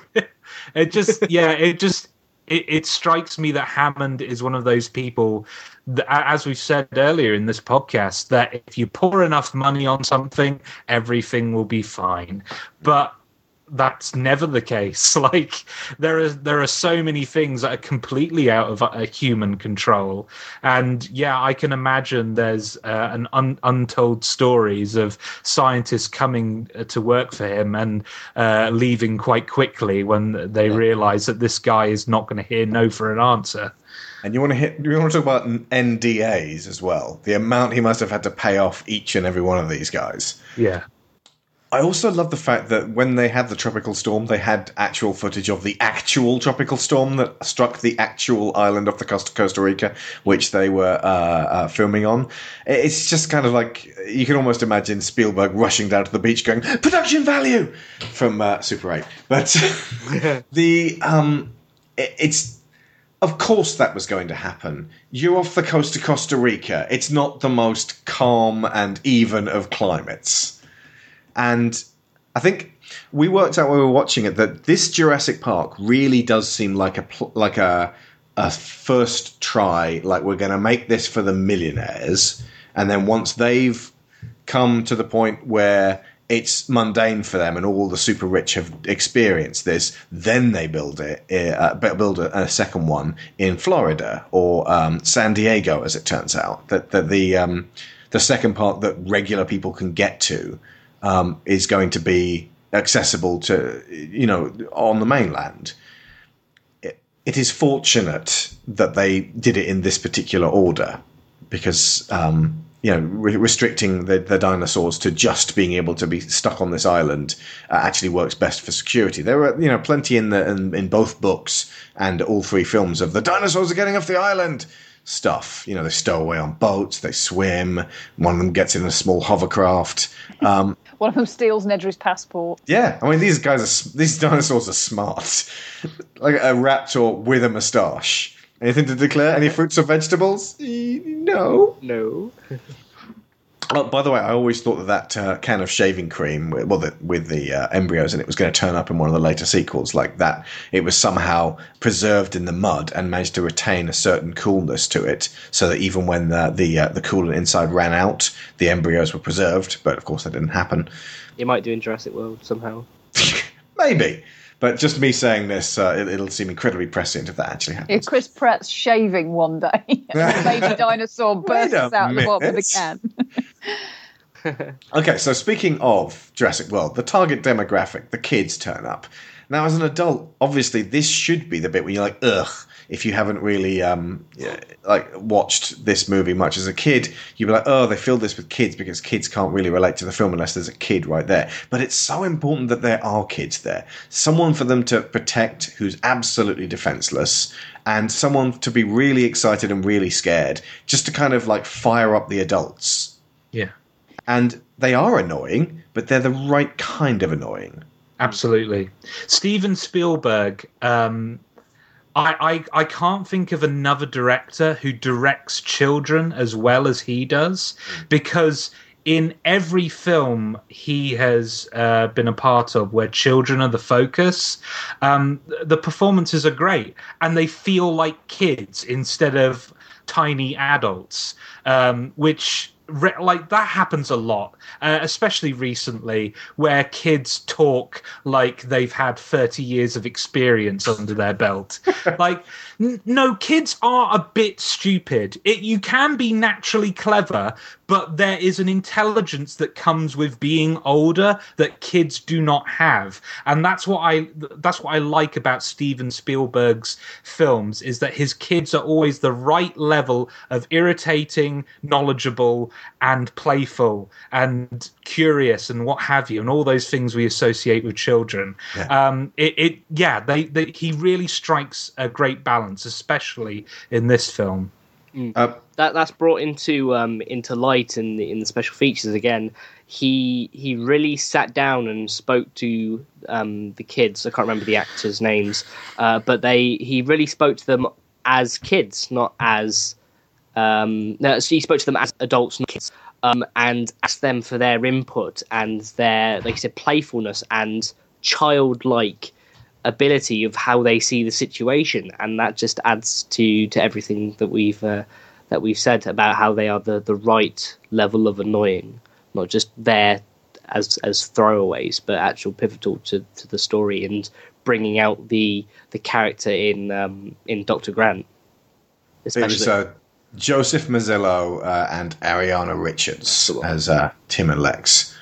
And I mean, they were actually a really welcome addition to the film. Sharon, you mentioned when we were going through the cast today, it's a really small and personal film, isn't it? Incredibly so, yeah. I mean, when they were going through the credits at the end, there's like, a dozen people who have speaking parts, but there's hardly any swarming extras behind them, apart from the scenes at the very beginning where you've got the scientists still around before everybody leaves. It then becomes this tight bottle episode almost, I suppose. Yes. Absolutely. It's got a small cast. It's kind of like, it's not a million miles from Aliens. Yeah. No. Yeah. These films, those two films actually share a lot in common. companies and organizations and the stupidity of sending these people out into a situation that they cannot possibly handle. There's a lot similar between those two, and they're both exceptionally well crafted films, and highlights of the 80s and 90s. Speaking of highlights of the 80s and 90s and 2000s and 2010, Samuel L. Jackson, Mr. Sammy J as Ray Arnold. One of those kind of like, oh, it was him when you come back to it. Yeah. I maintain that this is actually... we've been watching quite a lot of Samuel L. Jackson films recently. Like, we went back and watched... I've never seen it before, Shaft. And all I've heard is shit about Shaft. Like, Shaft is terrible, it's rubbish. It's actually not that bad. Yeah, it's okay. Yeah. But all of these films feel like, episodes in the very, very colourful life of director Nick Fury. Like he was, remember that time I was a computer programmer on Island Nublar? And I still maintain that he still walked off that island minus one arm, swearing. Never saw the body, didn't happen. With the cigarette or with the cigarette. Just drooping out the side of his mouth. And just like, in fact, the end of his adventure is he just sort of like pulls the cigarette out with his one remaining hand and just tosses it away and goes, I gotta quit. And then S.H.I.E.L.D. made him another arm. So, good for them. Canon. Right, so Electric Explorers, because now we're getting to the tour.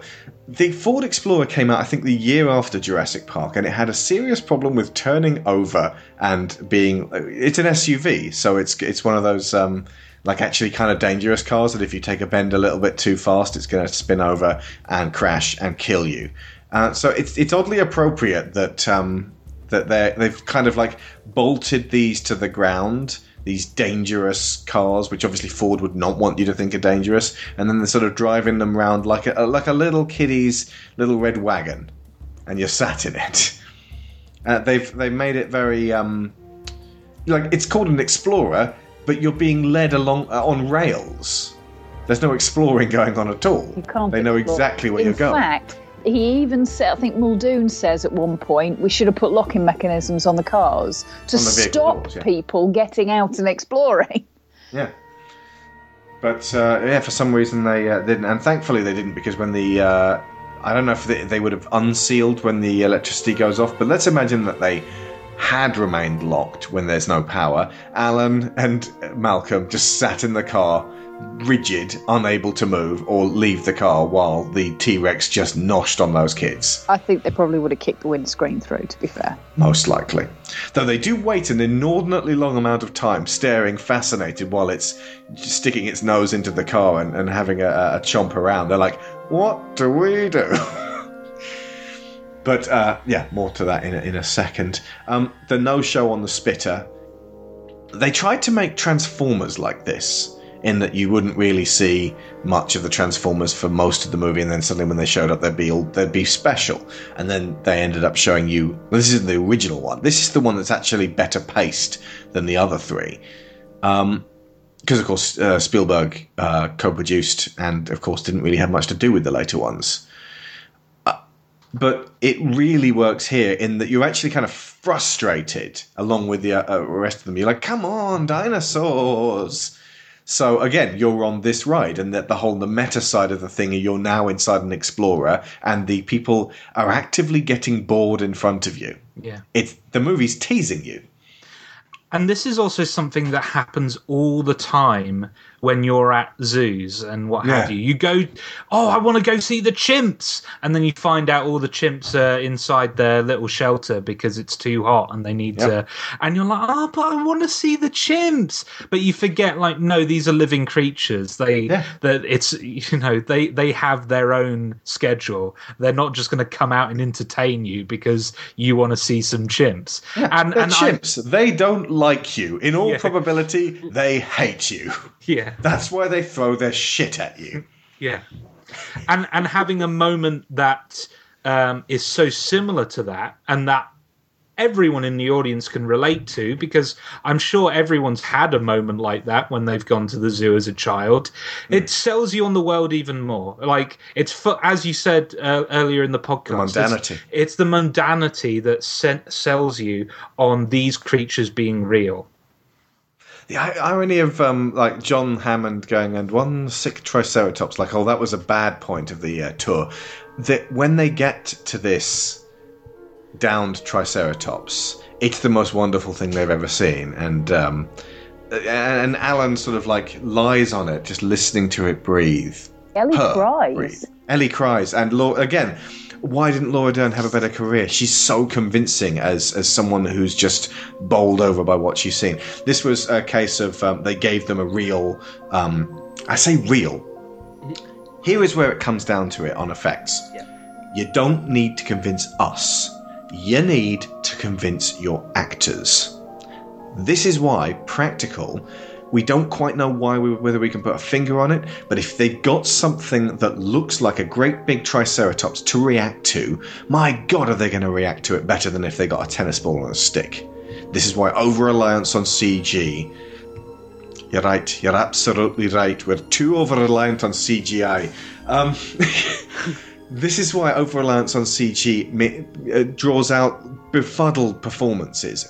And of course I'm going to bring up the friggin' Star Wars prequels, because that's what they changed a classically practical filmmaking series into one that was wholly CG and bewildered their actors, none of whom could really be said to be bad actors, but all of whom turned in career lows, specifically in 2 and 3, because even 1 had some semblance of some real stuff there. But here with Jurassic Park, most of the time they used like a giant friggin' T-Rex, and rather than just like build the head and stick it on a stick and poke it into the screen, they built pretty much the whole T-Rex, so that you'd have something to film, so that the actors would have something to be fucking terrified of, and so they could sell it to us. You convince your actors, they'll convince us. Definitely. Sam Neill said as well how just taken aback they were with the Triceratops, especially, and how real it felt. I know, obviously, we've never felt what a real dinosaur feels like, but just from the look and the scaly skin and how just incredible it felt, and that's why you can sort of see the smile on his face where he's lying on its stomach, and it raises him up when he's breathing, and it just sucks you in so much more. It's just an incredible choice to bring out the best performances. Yeah.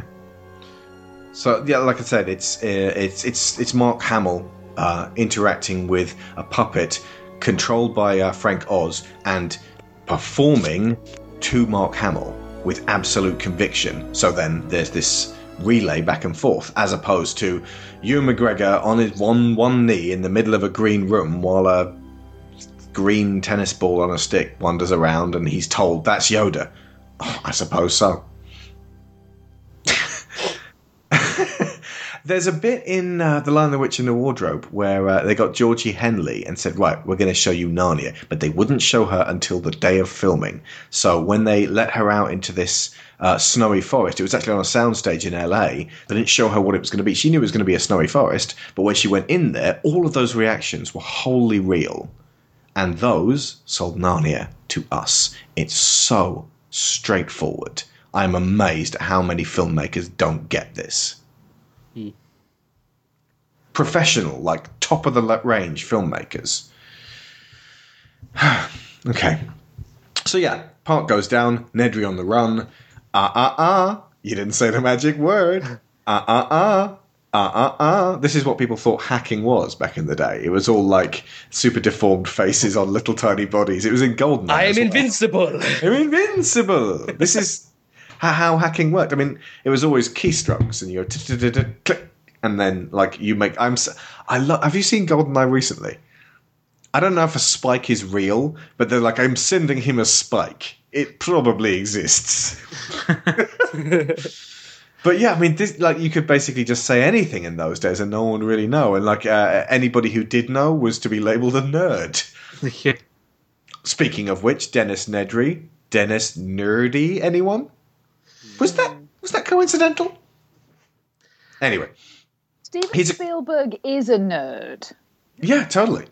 But this was back, if you remember, Sharon, there was a dark day when nerds were not on top. That's true. And it required the ascendancy of the internet for us to get there. Thank God. I think, though, the film is filled with enough hero nerds. Oh, that yes. Dennis's character comes off as one of those nerds that would align themselves with GG or something like that. He's a dark it's- side nerd. Yeah. So I'm not really bothered by it. Like he's a horrible person, full stop. Like I don't think this is a dig at nerd culture. In all seriousness, now that you mention it, I don't think there's a single person in this movie who's not a nerd. Yeah. Laura That's Dern true. is a plant nerd. She is, yeah. Ellie Sattler is a plant nerd. Alan Grant is a dinosaur nerd. Ian Malcolm is a maths nerd.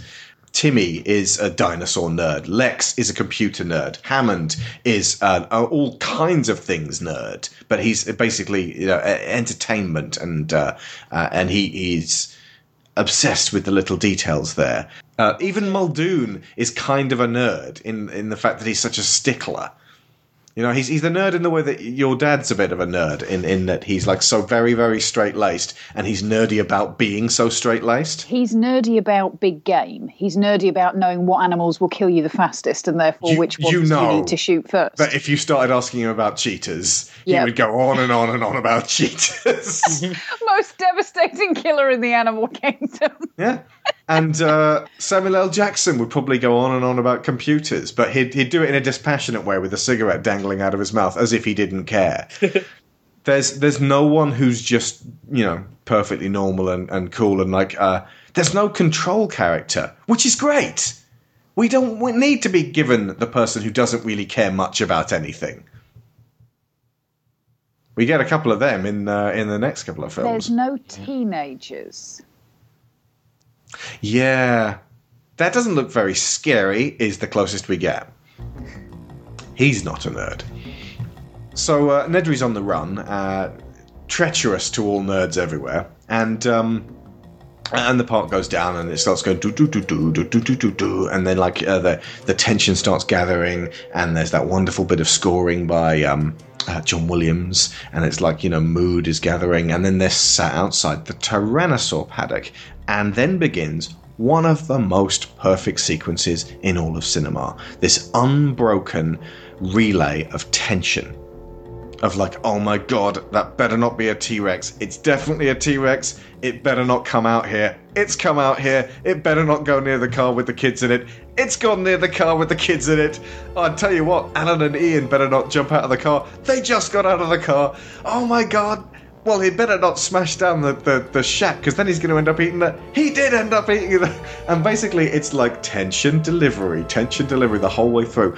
And just one of the greatest cinematic monster creations ever on screen. There will never be a Godzilla, for me, which is as awesome as this T-Rex. I don't care how big it gets. Not one kaiju that turns up in any Pacific Rim sequel will be as awesome as this T-Rex. Doesn't matter how big they are. What gets me with this scene, it's so iconic, and the reveal is probably my favourite thing about it. The sound. Yeah. The rain hitting the car, and then it goes quieter, and then you hear the thud in the distance. And the use of, again, special features, guitar, right frequency to get the water, to get the right ripple effect. Genius. Absolute genius. They couldn't get it to actually, ripple like that. They were setting off all kinds of, they were, stamping with enormous feet near the car, and it was like nothing was working. They ended up threading guitar strings through the car to create that vibration. Yeah. Incredible. The sound design is, as you say, James, is incredible. That roar is as iconic as anything could be. Yeah. So iconic that I think most people just steal that sound effect whenever they have a Tyrannosaurus in their movie or in their TV show or what have you, because that is how a Tyrannosaurus sounds to so many people now. You cannot have a T-Rex on screen and not think of that roar in this movie. But it's not just the T-Rex's roar. Like, as you mentioned, the footsteps, the build building of tension. Like, the sound design in this film is incredible, and sound designers are like, they're people that rarely get enough praise, because when they're doing their job well, you don't notice it. It's only when you concentrate and actually focus on what's going on in the sound composition that you realize the genius that's going on in the background.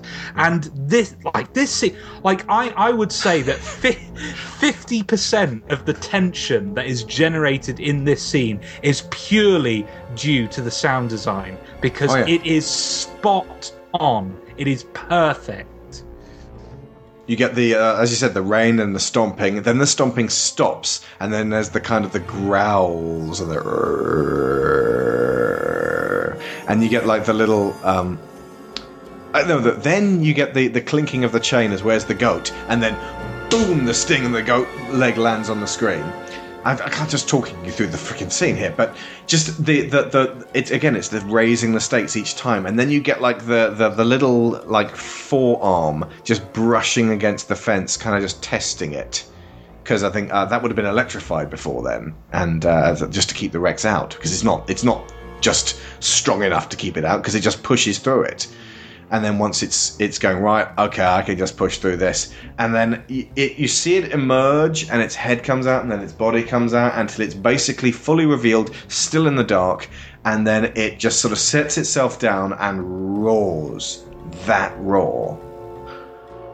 And, I mean, every time I'm watching this, I'm not identifying with the kids being terrified, or Alan Grant and Ian Malcolm trying to protect the kids. I'm the fucking Rex. I'm just like sort of like planting my feet on the ground going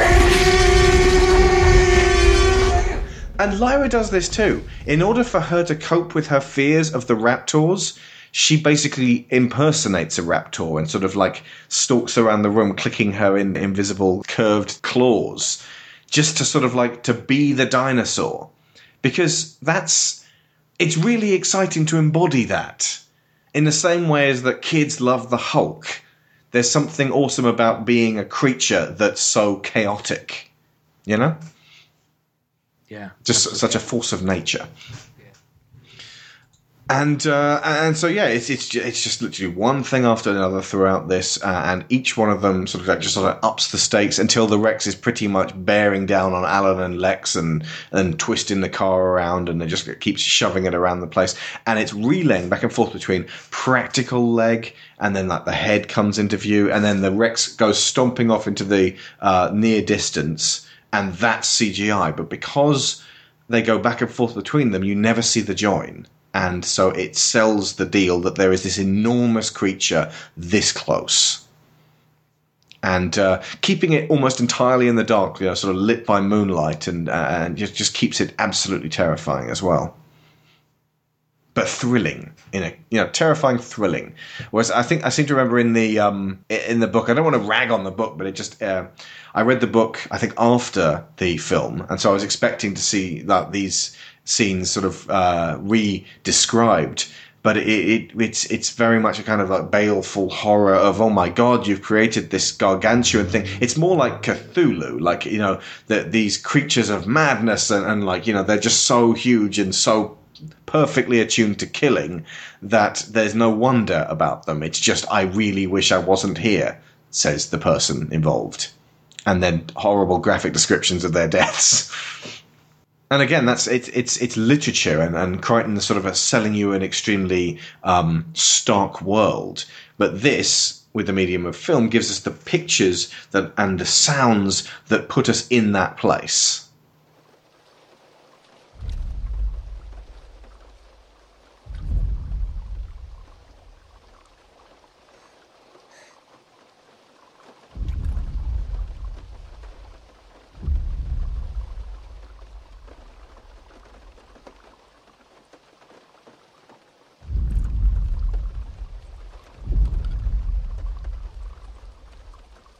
It's the power trying to come back on. What is that?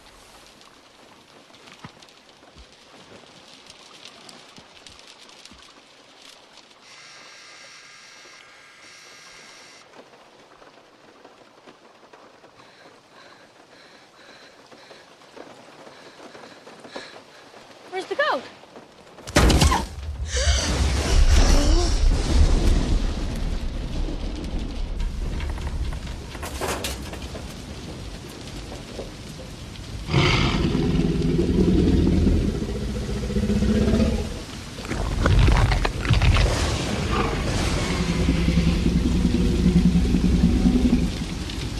Oh, Jesus. Oh, Jesus. He left us. He left us.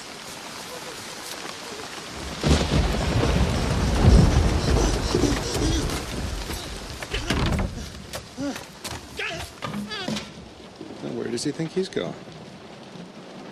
When you gotta go, you gotta go.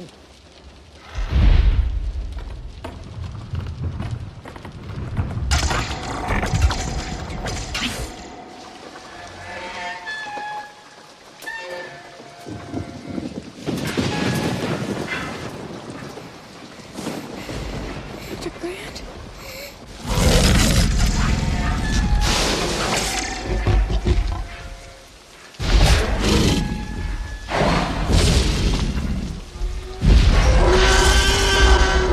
Boy, do I hate being right all the time.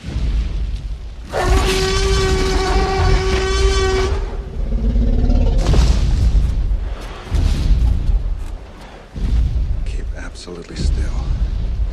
This vision's based on movement. Speaking of which, next up, Dilophosaurus, finally showing itself. It feels like this is like one of the small stars of the trilogy. This is the only time a Dilophosaurus ever turns up. Do you want to hazard a guess as to why? Because I have a guess. I'm not 100% sure this is the reason, but I do have a guess. Do you want to? I would say mainly because if you're actually bringing them in as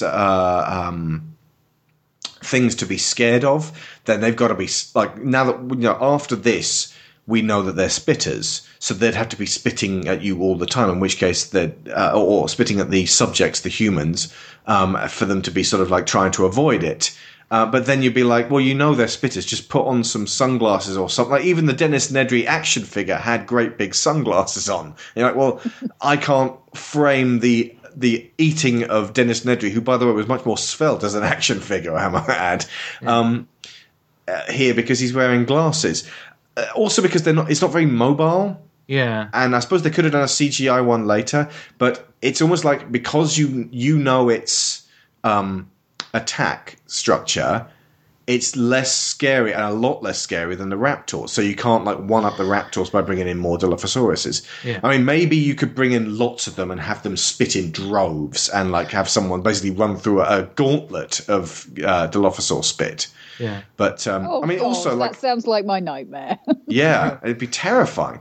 But I mean, also like a relatively well-built person could give it a swift kick. It's only about the size of a kangaroo. Yeah, yeah. And you could probably do it some serious damage. But it's got that it looks from the back when it's cocking its head at Dennis like a snake. It's got that kind of like python-like decoration on the back of its like big muscular neck. And then when it goes like that, it's like what's the name of the lizards that actually do that? It's like a flared, crested lizard that exists in nature. But it's also got the cobra thing going on. So it's everything we're terrified of snakes, and it's like in this horrible, savage little thing.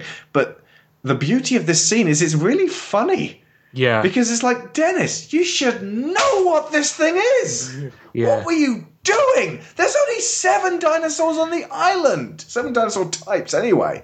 Except for possibly Compies might or might not be there, because they were never shown in the film. But like, anyone want to name the 7? Brachiosaurs, Yep. T-Rex, Yep. Velociraptors, Yep. Spitty Thing, Yep. Dilophosaurus. Dilophosaurus. That's 4, isn't it? Triceratops. Triceratops, yep. Gallimimus with those running bird-like things later on. Oh, yeah. And then there's this sort of weird duck-billed, horn-billed thing when Alan says they do move in herds. I don't even know the name of it, but it's there. So that was the 7th gentle, like off in the distance, not really the star of anything, used as... And most of the time, in the weaker section, the weaker Jurassic Parks, their herbivores are more used as props. specifically the third one. But yeah, so Dennis should know what this thing is, what it can do, but he's like, oh, that's nice. Like, he doesn't, like, it's got sharp teeth. Yeah. And he's hoping it's not, like, one of your big brothers. He doesn't know anything about dinosaurs. And so you're like, you idiot. Not so funny now, is it? Because you've watched him be annoying and smug and greedy the whole way through, and you want to see him get his comeuppance. And it's almost like when he spins that thing around, you're like, I guess I'll get to the dock somehow, and he's basically put everyone else's lives on the line just for his own greed. So something horrible has to happen to him. But rather than it just being something which just upsets the kids, there's enough of him banging his head. And then, like, after the spitter spits in his eyes and he's like, ah! It could just have killed him and eaten him there. And that would have been just like, oh, God, Mommy. But then he gets into the car and then actually, like, does this comedy turn to, like, uh-oh. Yeah. And it's doing it again. And, like, you can just see this kind of moment of, just before it happens. Which, it's gruey comedy, but it's just right to really kind of sell what happened to Nedry, and a lot less gruesome and horrible than what happened in the book, which is basically the same thing without the comedy. Yeah. I mean, it's the equivalent of watching somebody smother themselves in cans of tuna and then jump into a shark, a shark tank. Like, it's tragic that the person died, but at the same time, it's like, what did you expect? Like, it's kind of why I feel like this dinosaur is never used again, because it's only really a threat because of his ignorance, because of his...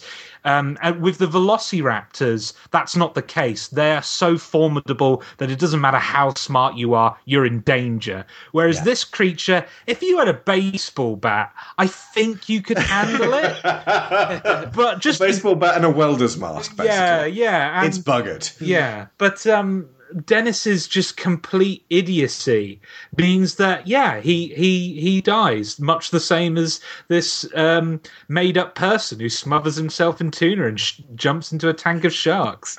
It's just, I love that this actually happened, according to you.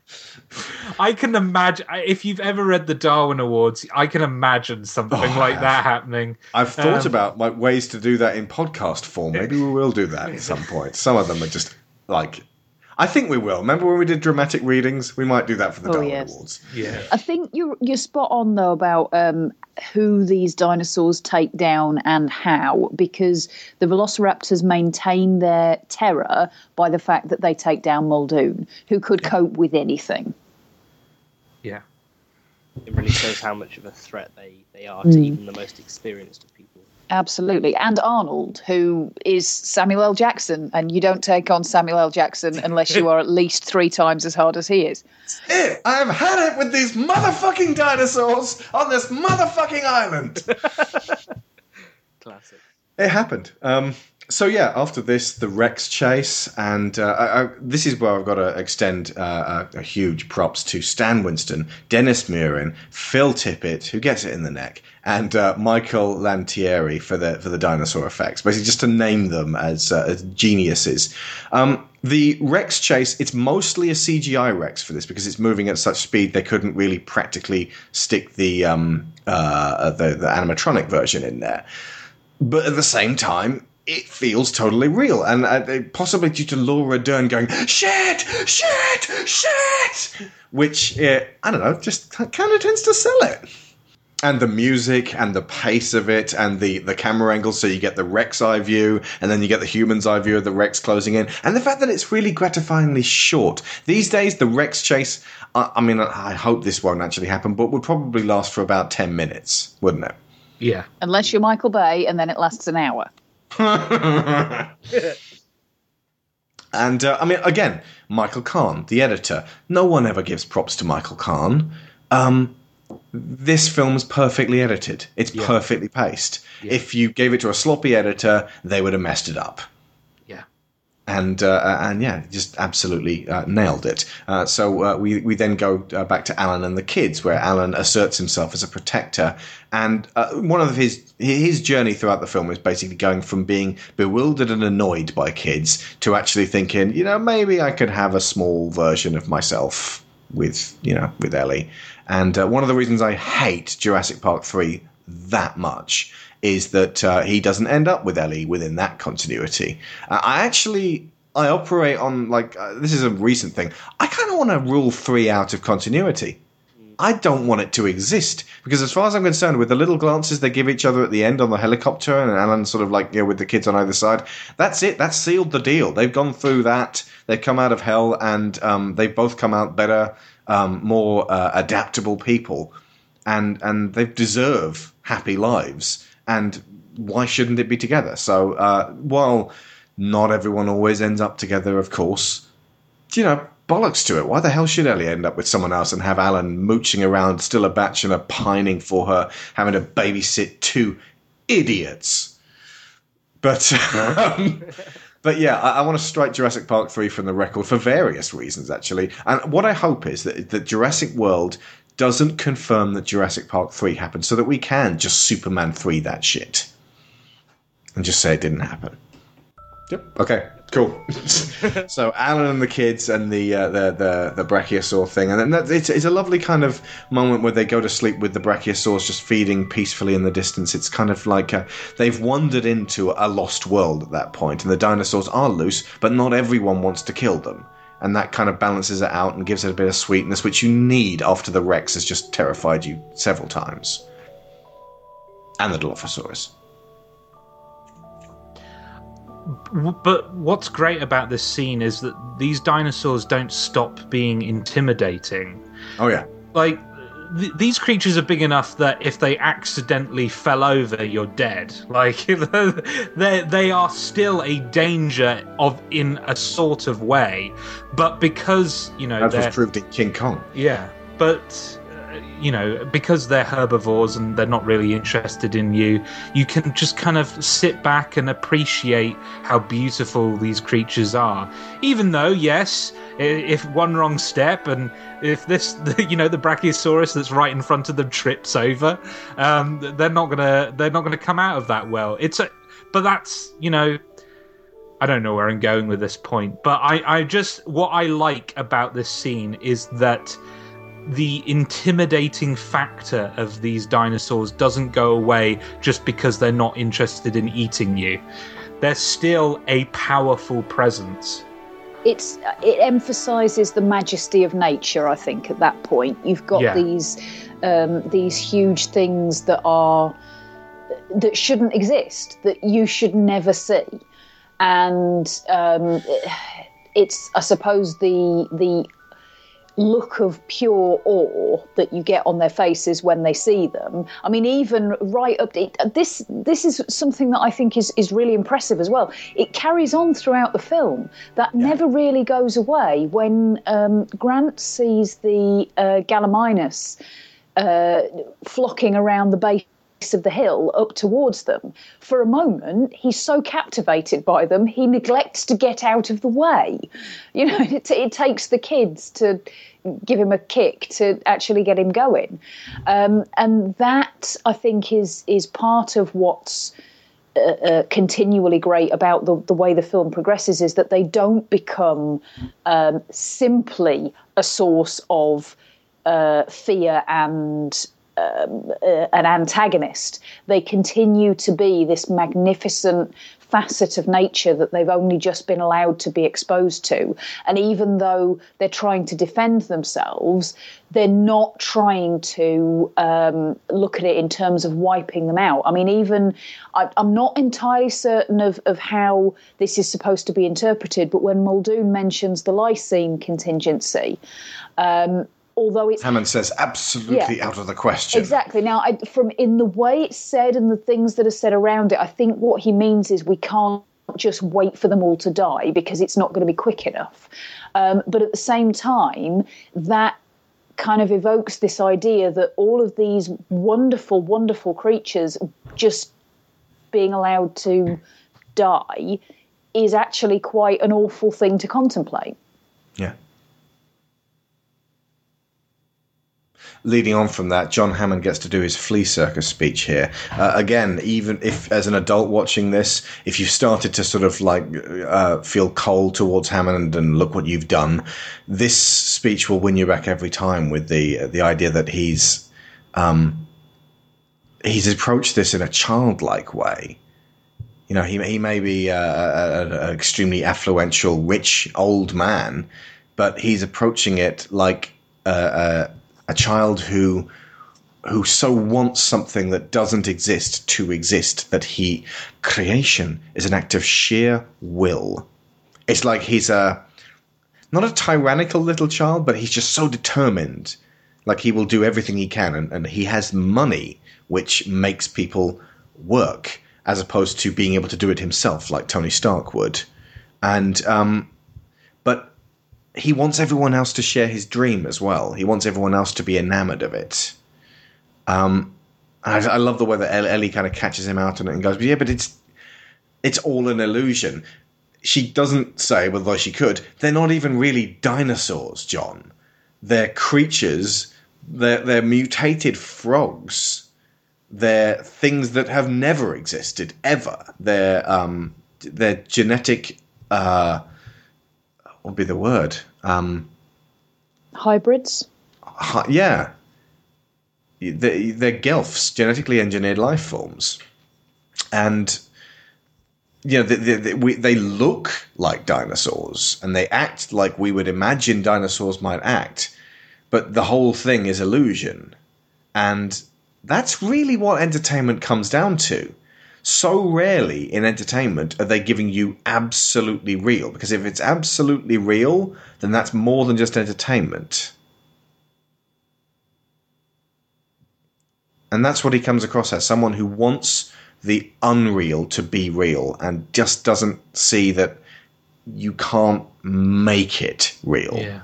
Not in the way that he thinks. You can apply Ian's speech about a kid who's found his dad's gun. Well, that as well. But this idea of so busy thinking about whether you can do something that you don't contemplate seriously enough whether you should.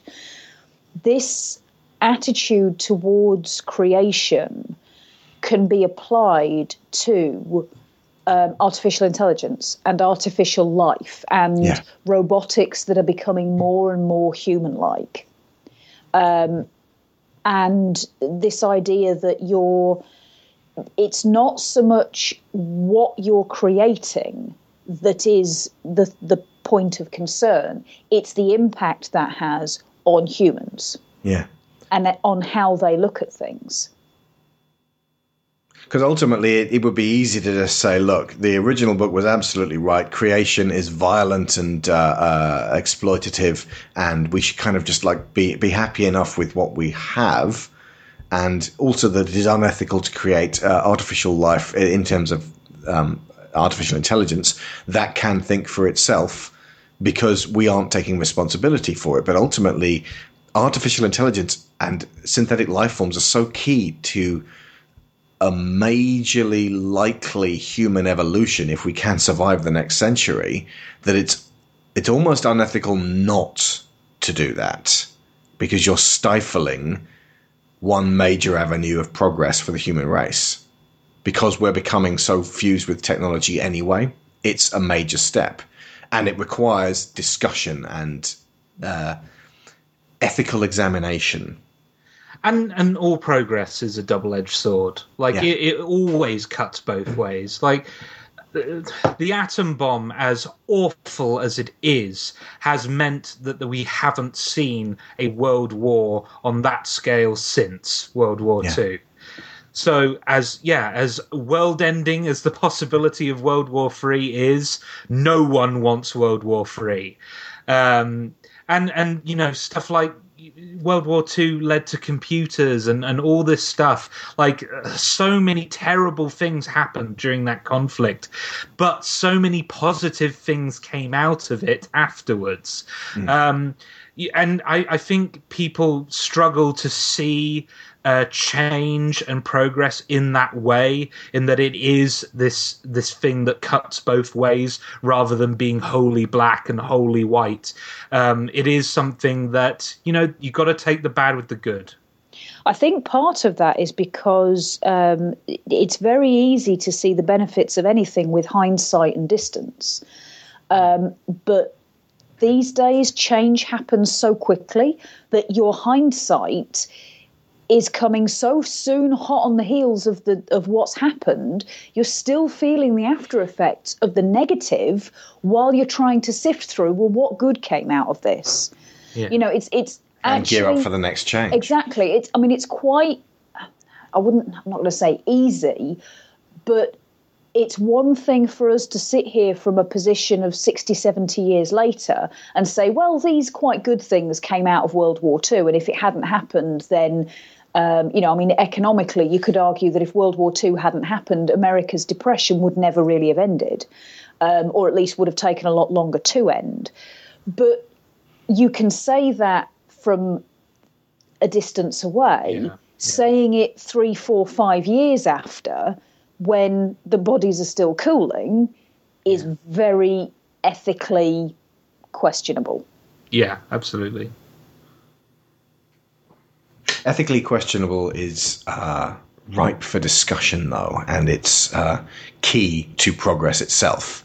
It's if something is not ethically questionable, it's almost like you just go, well, obviously we've got to do this, then you press forwards with it, and these questions don't get asked. Yeah. I think the distinction is when, everything, it could be argued, that's new is ethically questionable, because if we haven't done it before, we don't have a moral framework for how we deal with it. However, it's which side of the line do you fall on in terms of, do you do the thing and then have the discussions about whether or not it was ethical afterwards, or do you have the discussions before anybody tries anything and then run the risk that it's never going to get tried in the first place? I do think in a modern context that the creation of dinosaurs for the entertainment industry, as long as you factor in...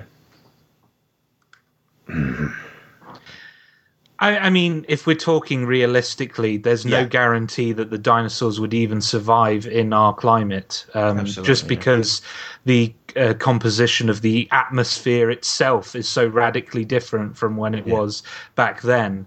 There's so many variables that at a certain point, like I can't. It is impossible. But even if it was possible, there's a certain level of cruelty just bringing those creatures into our world, which it is feasible at the moment for scientists to recreate a mammoth.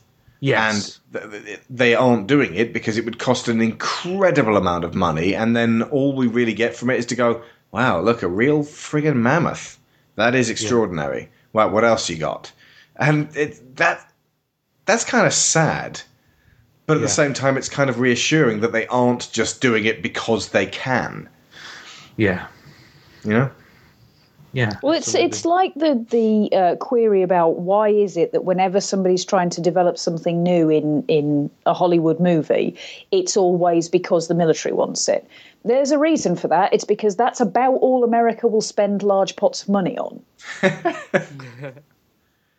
We could talk for ages about space travel. In fact, we should probably do Interstellar, just so that we can. Indeed. Okay, so can the Raptors come out and play? He's not breathing.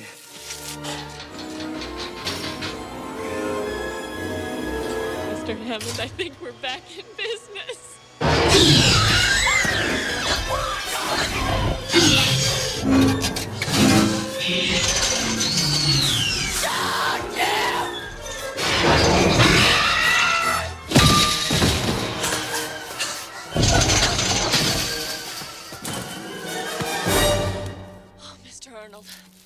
I think they can. They turn off all the power and the Raptors escape. You get that wonderful little electric fence gag, which really makes Lara laugh. And then Laura Dern gets to do her turning on the breakers. And when the Raptors turn up, that's when it takes a turn for horror. child accessible horror, but like Aliens. Again, that's where it comes in, and the sort of the creature stalking you in the darkness, that actually doesn't make it into that, at least at the time, into that many child-friendly movies. You know, it's hot on the heels of the 80s slasher craze, and there was also plenty of creature features back in those days. But to actually have like monsters chasing you around who would, as we see from the severed arm, which they unflinchingly show you, these things are absolutely fucking terrifying. And just the sort of like, Mr. Arnold, I think we're back in business, and then it just bursts through and goes, right, folks, just so you know, the rest of the film belongs to the Raptors. It's a wonderful sudden move into a new act. So yeah, you know, we get the clever girl moment, and we get there's the bit with green jelly, which I've proclaimed as one of the greatest single shots in all of cinema history, because we've now seen the Raptors, we've seen how aggressive they are, we've seen them kill the most capable hunter on the island, who didn't even really get a shot off. That's how quick and efficient they were, in the same way that Alan even said they were going to as well. And that's when the attack comes, not from the front, but from the side, from the other two Raptors you didn't even know were there. Or in this case, just one Raptor. But it's the fact that it pokes its nose out so frighteningly close, it's almost unreal at that point. It's almost like it's going to whisper into his ear. And then it bursts out on him and eats him, and it's like, oh my god! And that just took audiences by storm. They couldn't get enough of that. They just this electric thrill. I remember back in the day, I went back to see this film about 4 times, as I recall. Couldn't not really with £2 a ticket. But yeah, it's just. Like I say, the bit with the green jelly when Lex is staring, and the you know, she's like, oh my god, the thing is, I don't even know what that is yet, because Lex and Tim aren't really familiar with velociraptors. They just have to react to them. Yeah. The key to the raptors being terrifying for me is their intelligence, because the Tyrannosaurus, as big and intimidating as it is dumb as a sack of bricks. Like, all you've got to do is wave a flare in its face, and it goes, oh, it's a pretty light, and it runs off in the other direction. Whereas you lock a door, you shut a door, the raptor figures out how to open the door. You can only play tricks with raptors for so long before they figure out the solution and get to you, and that is terrifying. Coming up against a predator that can solve problems, that can figure you out, that can suss exactly what you're going to do in a certain situation, that can distract you with another raptor over there and at you from the side, to think tactically about hunting you. That is terrifying. If they're team working, then that is additionally frightening. And this occurred to me, and it never has before we watched it again today, the point at the end, or close to the end, where you've got the two taking on the Tyrannosaurus. Mm-hmm. Right.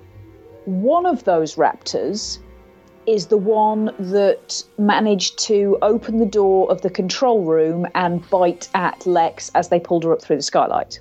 Okay. Yeah. The other two, Ellie locked one of them in the breaker shed. Nope, that one gets out. How? So she just closed the door, but it got out because it came in through some way. So there are 3 raptors. Yeah, well, one gets back out. The one that we don't see at the end is the one that Lex locks in the fridge. Right. Okay. See, that was what I was unclear on, because Ellie says about it's not going to. She locked it in. It's not going to turn up unless it figures out how to open doors. But then we don't actually see it open the breaker shed. So it was either that one got out or the other one went. Well, unless they figure out how to open doors. No, to get its mate out. It's too complicated to lock, and it's only accessible from the outside. When one raptor opens the door, and unless they figure out how to open doors, it's just basically saying they did figure out how to open doors. Gotcha. So that one in the breaker shed got out. Okay. There were two raptors in the forest that attack Muldoon, and they're the ones that hone in on Lex and Tim. Yeah. One of those two gets locked in the fridge. The other raptor from the breaker shed is the one that joins the one that busts in on them in the control room at the end during the dinosaur skeleton scene. Okay, that makes sense. Thank you for explaining. No worries. I love as well how not only is it terrifying that the raptor can open the door, but the fact that the whole sequence in the kitchen is the kids coming under attack within a familiar surrounding. Yep, and not Monday out, again. Yeah, not out in the open. And having such a relatable environment makes it that much more chilling. How these creatures have adapted to what we take for granted and see every day, a place where we deem it to be safe, and it's just that whole aspect of safety has just been ripped away from us within a blink of an eye. We've skipped past the Gallimimus stampede when the T-Rex comes out in broad daylight. This was one of their decisions when they were making the special effects, that they had to look great in daylight. If they had to hide it in shadows all the time, it wasn't going to be up to scratch. There were going to be moments when it was going to be the light wasn't going to fall on it right. But just when the Rex comes out, it's never looked more real than right there, because what it's surrounded by feels so mundane and real, and you've got the Gallimimus interacting with that log, so they're definitely real, so that when it eats them, it's real, they're real. They were going to use Go Motion. This is when I think Dennis Muren said, we're out of a job, don't you mean extinct? Go Motion is like, have you seen RoboCop? Of course. Yeah. Yes. Mitch, have you seen RoboCop? Of course I have. Of course you have. I'd buy that for $1. That's how they animated Ed 209. That kind of, it's like stop motion, but it's like a maquette, so it's got that kind of jerkiness to it. But they did some test runs on the Raptors and the Rex, and it just looked like Ray Harryhausen stuff. It was great, but it was the best the 80s could manage. They needed to go further and do it with CG in the 90s. And these Raptors are testament to the fact that, and the CG Rex, that the Go Motion was at that point outmoded and superseded. Yeah. And go. Yeah. I was going to say what's key is that they are organic living things. In RoboCop, it works because you're dealing with mechanical machinery, and the jerkiness is acceptable because it's a machine. But when you're having, living creatures on screen, their movement needs to be fluid and organic. And you can get that from CGI. You cannot get it from the previous technology they had access to. Yeah.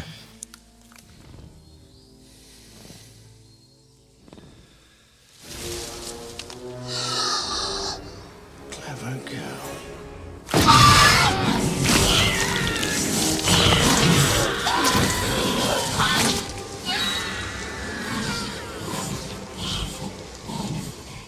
Something about the Raptors, which none of the other dinosaurs share, and specifically it's these sequences and the one in the shed with Ellie, is the disorientation. There are some times when camera angles move around and you're like, right, so the Raptor was over there. No, it's not, it's over there. And it's disorienting and frightening the way that the Raptor won't obligingly stay in one place and be a threat over there. It will move to being very, very close and to the side. And it's a really excellent way of selling how these things may as well be everywhere when they're hunting you.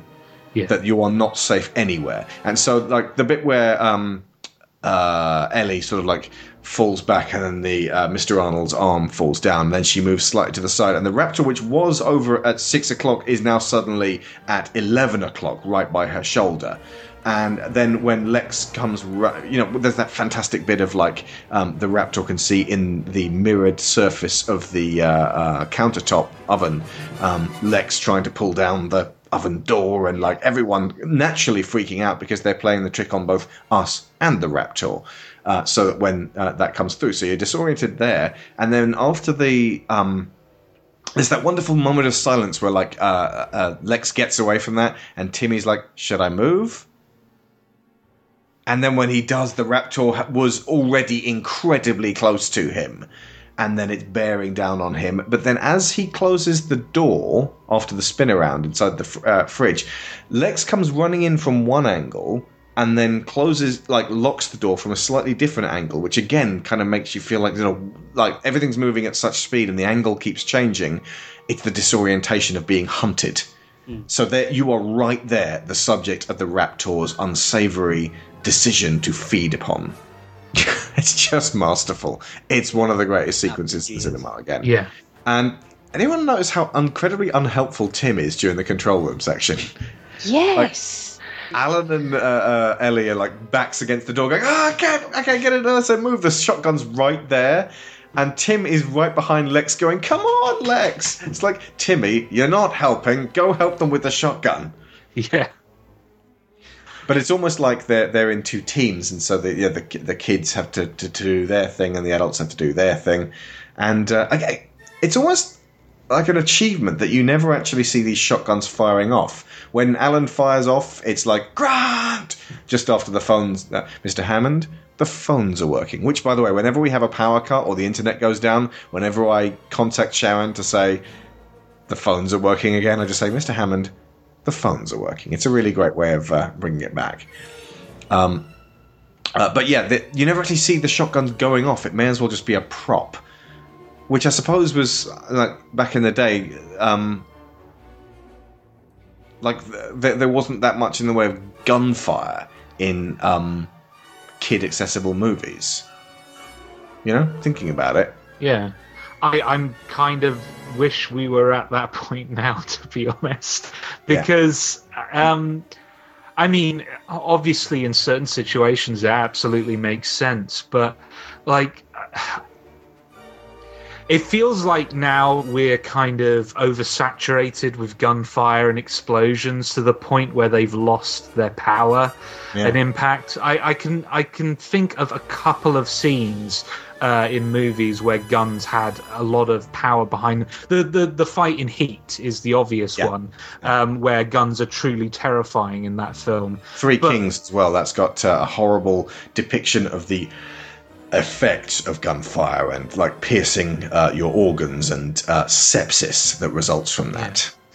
And watching this film, it's kind of I welcomed the fact that guns were used sparingly. But also it allows the dinosaurs to maintain their threat, because as dangerous as these creatures are, a raptor is not going to survive a shotgun blast to the face.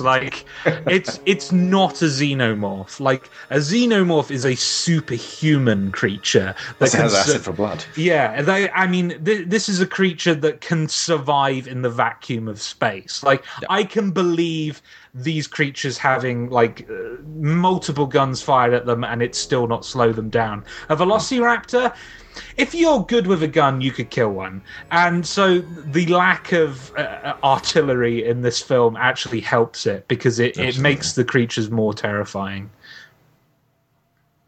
And the escape through the vents again. Was it you, James, who said that when the raptor jumps up to grab at Lex after she's fallen through? Again, it's always just a hair's breadth away, and it's we've seen it 100 times. We know she's not going to get grabbed, even if we were seeing it for the first time. As adults, we'd know they're not going to kill Lex, are they? I mean, it happened in Jaws, but we didn't know the kid. It's the whole lead up of the scene before that really just, even after watching it 10, 15, 50 Your times. Your nerves are jangled enough for it to be a kind of it sucks you back into the intense scenario that all sort of recollection of previous watches sort of in a sense go out the window. So you're sucked right back into the action and then relieved with the positive outcome of them escaping. That's true, actually. I was really surprised about how the impact of most of the emotional beats, you lose nothing from watching it over and over again. And I speak here as somebody who watched it literally every week Not by choice. About 18 months, because the kids that I used to babysit for when I was about 14, 15, they had 2 films on video. They had Jurassic Park and they had Beauty and the Beast. And every single Saturday when I went to babysit for them, they would want to watch Jurassic Park before bed, and then I would watch Beauty and the Beast after they'd gone to bed. Strange you didn't reserve that same dislike of Beauty and the Beast when I first met you. Well, no, because I was choosing to watch that. Right, that's different. Yeah, it took me a long time to get to work Sharon around to loving Jurassic Park. I think she kind of got caught up in how much I loved it. Yes, and that I think that was part of it. Yeah. I sold the wonder back to her. You did, yes. But yeah, the original ending, when they crash onto the skeletons, it was going to be this weird kind of like, well, wasn't that lucky? Because the skeletons fall down and crush the raptors to death and the humans walk away. That's a terrible ending. Yeah. That's like, oh, well, the raptors weren't smart enough to realise that heavy things falling on them was, going to be after everything they've done before. Yeah, it seems like they should have much tougher bodies than the humans, in fact, and that the humans shouldn't be able to walk away. I can't remember exactly what happens in the book, but it's a lot less visually dynamic. But the Rex turns up. It doesn't matter whether we didn't hear him stamping. There was a lot of crap going on. A lot of things came clattering down. I can imagine basically he pretty much walked up to the... There's a great big hole in the entrance, obligingly there for him to walk straight through. I'd imagine he's actually... her. That she's been popping in and out of there every so often because she smells humans and raptors and fancies a snack. I think as well, if we had heard the T-Rex coming, it would have lessened that sort of dramatic impact of the fight between the raptor and the T-Rex. So it was again a great choice to. It would have taken the impact away from that, but it would have drawn you out of the immediate danger of the raptors, the raptors attacking the humans. So again, as I said, perfect choice to not reveal that until the last second to keep everything. There's just that terrible moment when the skeletons are falling down, they bunch together in the middle of the room, and there's 2 raptors now, and it's like, we're fucked, and the raptor is just going and like just about to spring, and then boom! As this triumph as the T-Rex enters to save the day. This is, as I mentioned, the Godzilla moment before. This is when Godzilla turns out to be, this big destructive force of a monster, but also somehow the savior. Yeah. Yeah. And it's a great way of taking out the raptors without diminishing their power. Yeah. Because if they were just taken out by some clever plan that the humans came up with, that would have been like, oh, well, okay, the raptors weren't that big a deal. But they're as intelligent as chimps, but chimps aren't as intelligent as humans, so... Yeah. Whereas having this... the T-Rex is a force of nature. It's a stupid animal, but it's so big and dangerous that the raptor's intelligence is kind of... It's useless against this creature because all they could do is jump up on its back and bite it a little bit and go, please die. This isn't really effective, is it? And then the T-Rex takes them out. It's a great way of look. These creatures are still incredibly dangerous to our humans. So it's the whole like. You take out the guy with a gun with a bigger gun. You know what I mean? Like it's still scary. It's still dangerous. But I don't know where I'm going with this, but it's just, I think you get what I'm trying to say. Like, you take out the big scary thing with a bigger, scarier thing, rather than it just being the triumph of humanity over nature. No, nature always wins. Sometimes nature screws other parts of nature. Humanity doesn't win. They just get out by the skin of their teeth. What you're saying then, Josh, is if you want to take down The Rock, what you need is Jason Statham. Yeah, basically. And even then... Yeah, even then it's mostly look and trucks. Statham was limping away after that. Indeed. So, in all seriousness, that second raptor, once the first one's been chomped, should really have gone, "Jeez it! I'm not going to take on a Rex. What are you talking about? I'm going to go and let Fred out of the fridge." Jesus. with two of us together, we might be able to somehow take it out or just avoid it. I mean, we're faster than it. We're cheetah speed. It's 30 miles an hour. We're 60 miles an hour. You do the maths. But instead it rather foolishly sets itself against the Rex and becomes a cropper. But it had to. And then there's that wonderful kind of when dinosaurs ruled the earth comes fluttering down, and it's this like orgasmic finale. Yeah.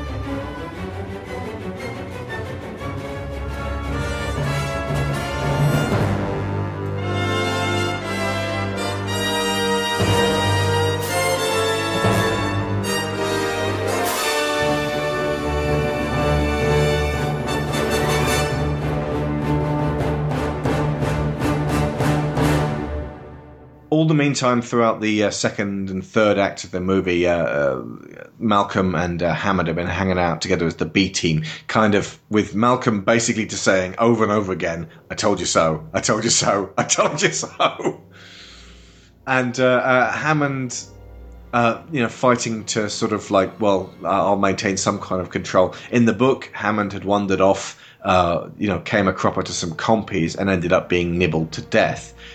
In the book, I think basically the same thing happens, only they don't get Hammond off the island, and then Alan and Ellie end up in a hotel and they speak to some journalists and they say, well, what happened to Ian Malcolm? And he just sort of shakes his head and it's like, oh god, Ian Malcolm died of his wounds.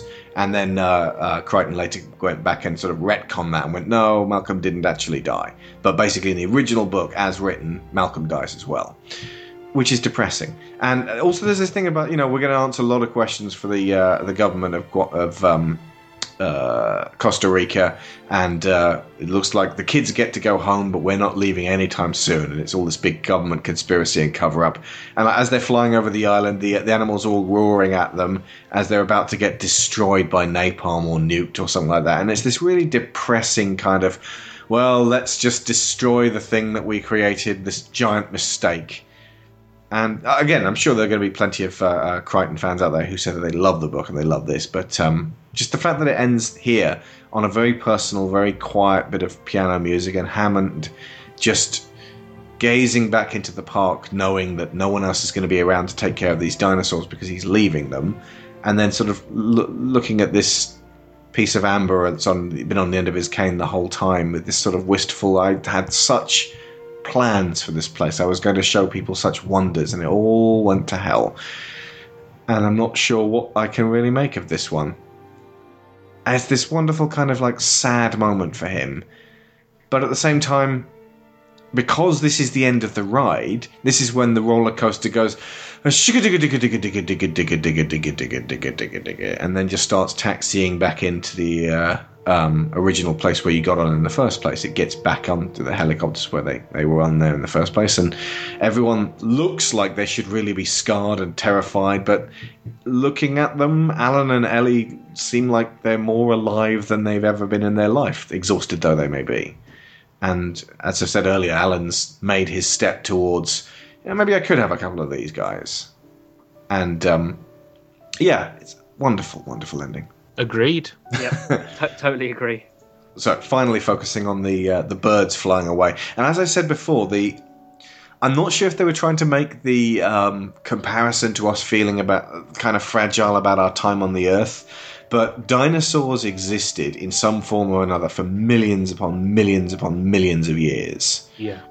And I think Bill Bryson made this comparison. If you stretched out both arms as far as you could possibly get and reached, T sign on either side, that's the lifespan of the Earth so far.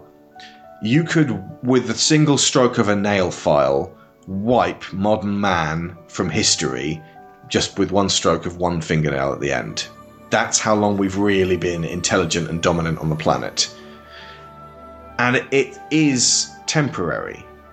And this has ultimately one thing that sort of Alan says almost as a throwaway remark about, I guess we'll have to evolve too. He's kind of talking about the human race in terms of that technology is caught up to the point where our comprehension of what's going on is outstripped by our ability to create something new.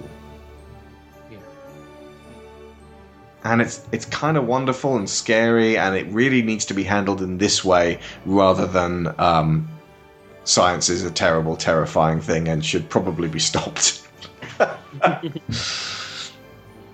But yeah, there's a wistfulness to the music, and there's a sadness but a hope in it, and it's just, this film says more about the human condition than I think anybody set out to intentionally lay down. At least in my eyes. I'm inferring a hell of a lot. It's not difficult to see how, though, because it is so clear, and I don't want to say simple, but it's very straightforward about its message. And like I said, by making it this very intimate story about how this small group of people relate to each other, it's... You could argue that is humanity. Yeah. In the sphere of evolution, we came along. We were completely unsuited to cold climates. We were completely unsuited to be able to get enough food to sustain us in the environment that we were in. We were unprotected from both elements and predators. All we had going for us was our brain. Yeah.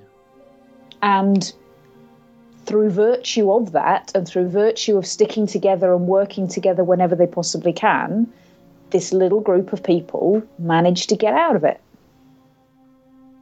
and come through this period of, being dominated by things which are so much older and bigger and better suited to their immediate environment than you are. And now we've completely removed ourselves from the food chain entirely. Yeah. The only thing we truly fear now are the tiniest of organisms that exist on our planet, like predators, like bears and sharks and what have you. The things that we used to be terrified of as prehistoric men are minuscule compared to the death that our species can unleash with the press of a button. It's kind of scary to think about, like, what we're capable of, and that's what this film is about. Like, what can happen if we lose respect for the power our brains can give us? Jurassic Park drops mic. Yeah, I totally agree with everyone in that regard. Yeah, it's scary but beautiful at the same time. Okay, folks, we will be back next week with The Lost World, Jurassic Park. Okay. Thank you guys very, very much. Would you like to pimp your various shows? You can find me on CanonRinse.com, where you will find a podcast where we take a game and analyze it and dissect it in detail. We're currently running a series on the Silent Hill games, which I'm heavily involved in and has been one of my favorite video game series to cover. Even the rubbish ones have been really exciting to talk about. You can also find me on YouTube. I do a series of videos called the Animation Archives, where I take a film or a TV show and discuss the themes and ideas that are present in those TV shows and movies. Okay. I am the host of An Alternative View on Movies, which is my independent movie review website. That's at alternativeviewmovies.wordpress.com. I haven't bought the URL yet, so I'm in the process of doing so. I'm also under that name on YouTube, where I publish video content. On my website, I do written movie reviews, video reviews, first impressions of the latest films I've seen in UK cinemas, and I also have a series which I love called Blue Yay or Blue Nay, where I take a Blu-ray and review it as a complete package. So on its box art, special features, sound and picture quality in the film itself. I'm in the process of doing some Blue Yay or Blue Nays on the Jurassic Park trilogy to release alongside these shows coming out.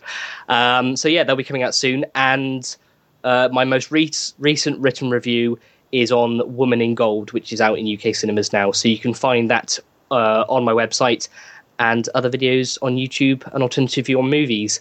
And I'm also a co-host of the Game Burst podcast, which is a twice-weekly gaming podcast where we take a look at the latest gaming news. And each Thursday we'll have either a roundtable, replay, unplugged, or quiz. And I host the quiz on Game Burst as well. Thank you, James. Thank you. And if you folks want to listen to something that was very much inspired in tone in many areas by Jurassic Park, New Century, my alternate history science fiction audio drama podcast, which is actually now, as by the time you listen to this, will have been branching out to even more than alternate history. So exciting things are happening.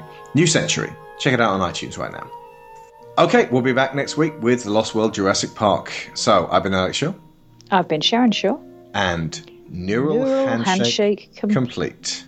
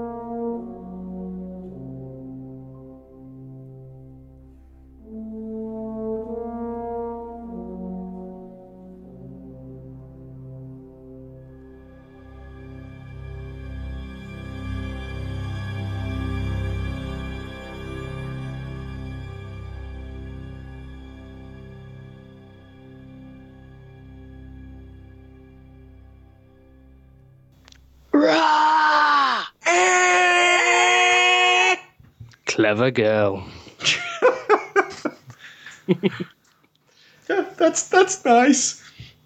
Oh, that's actually while we were watching it, Lyra went, "Oh, that's nice." That's not nice.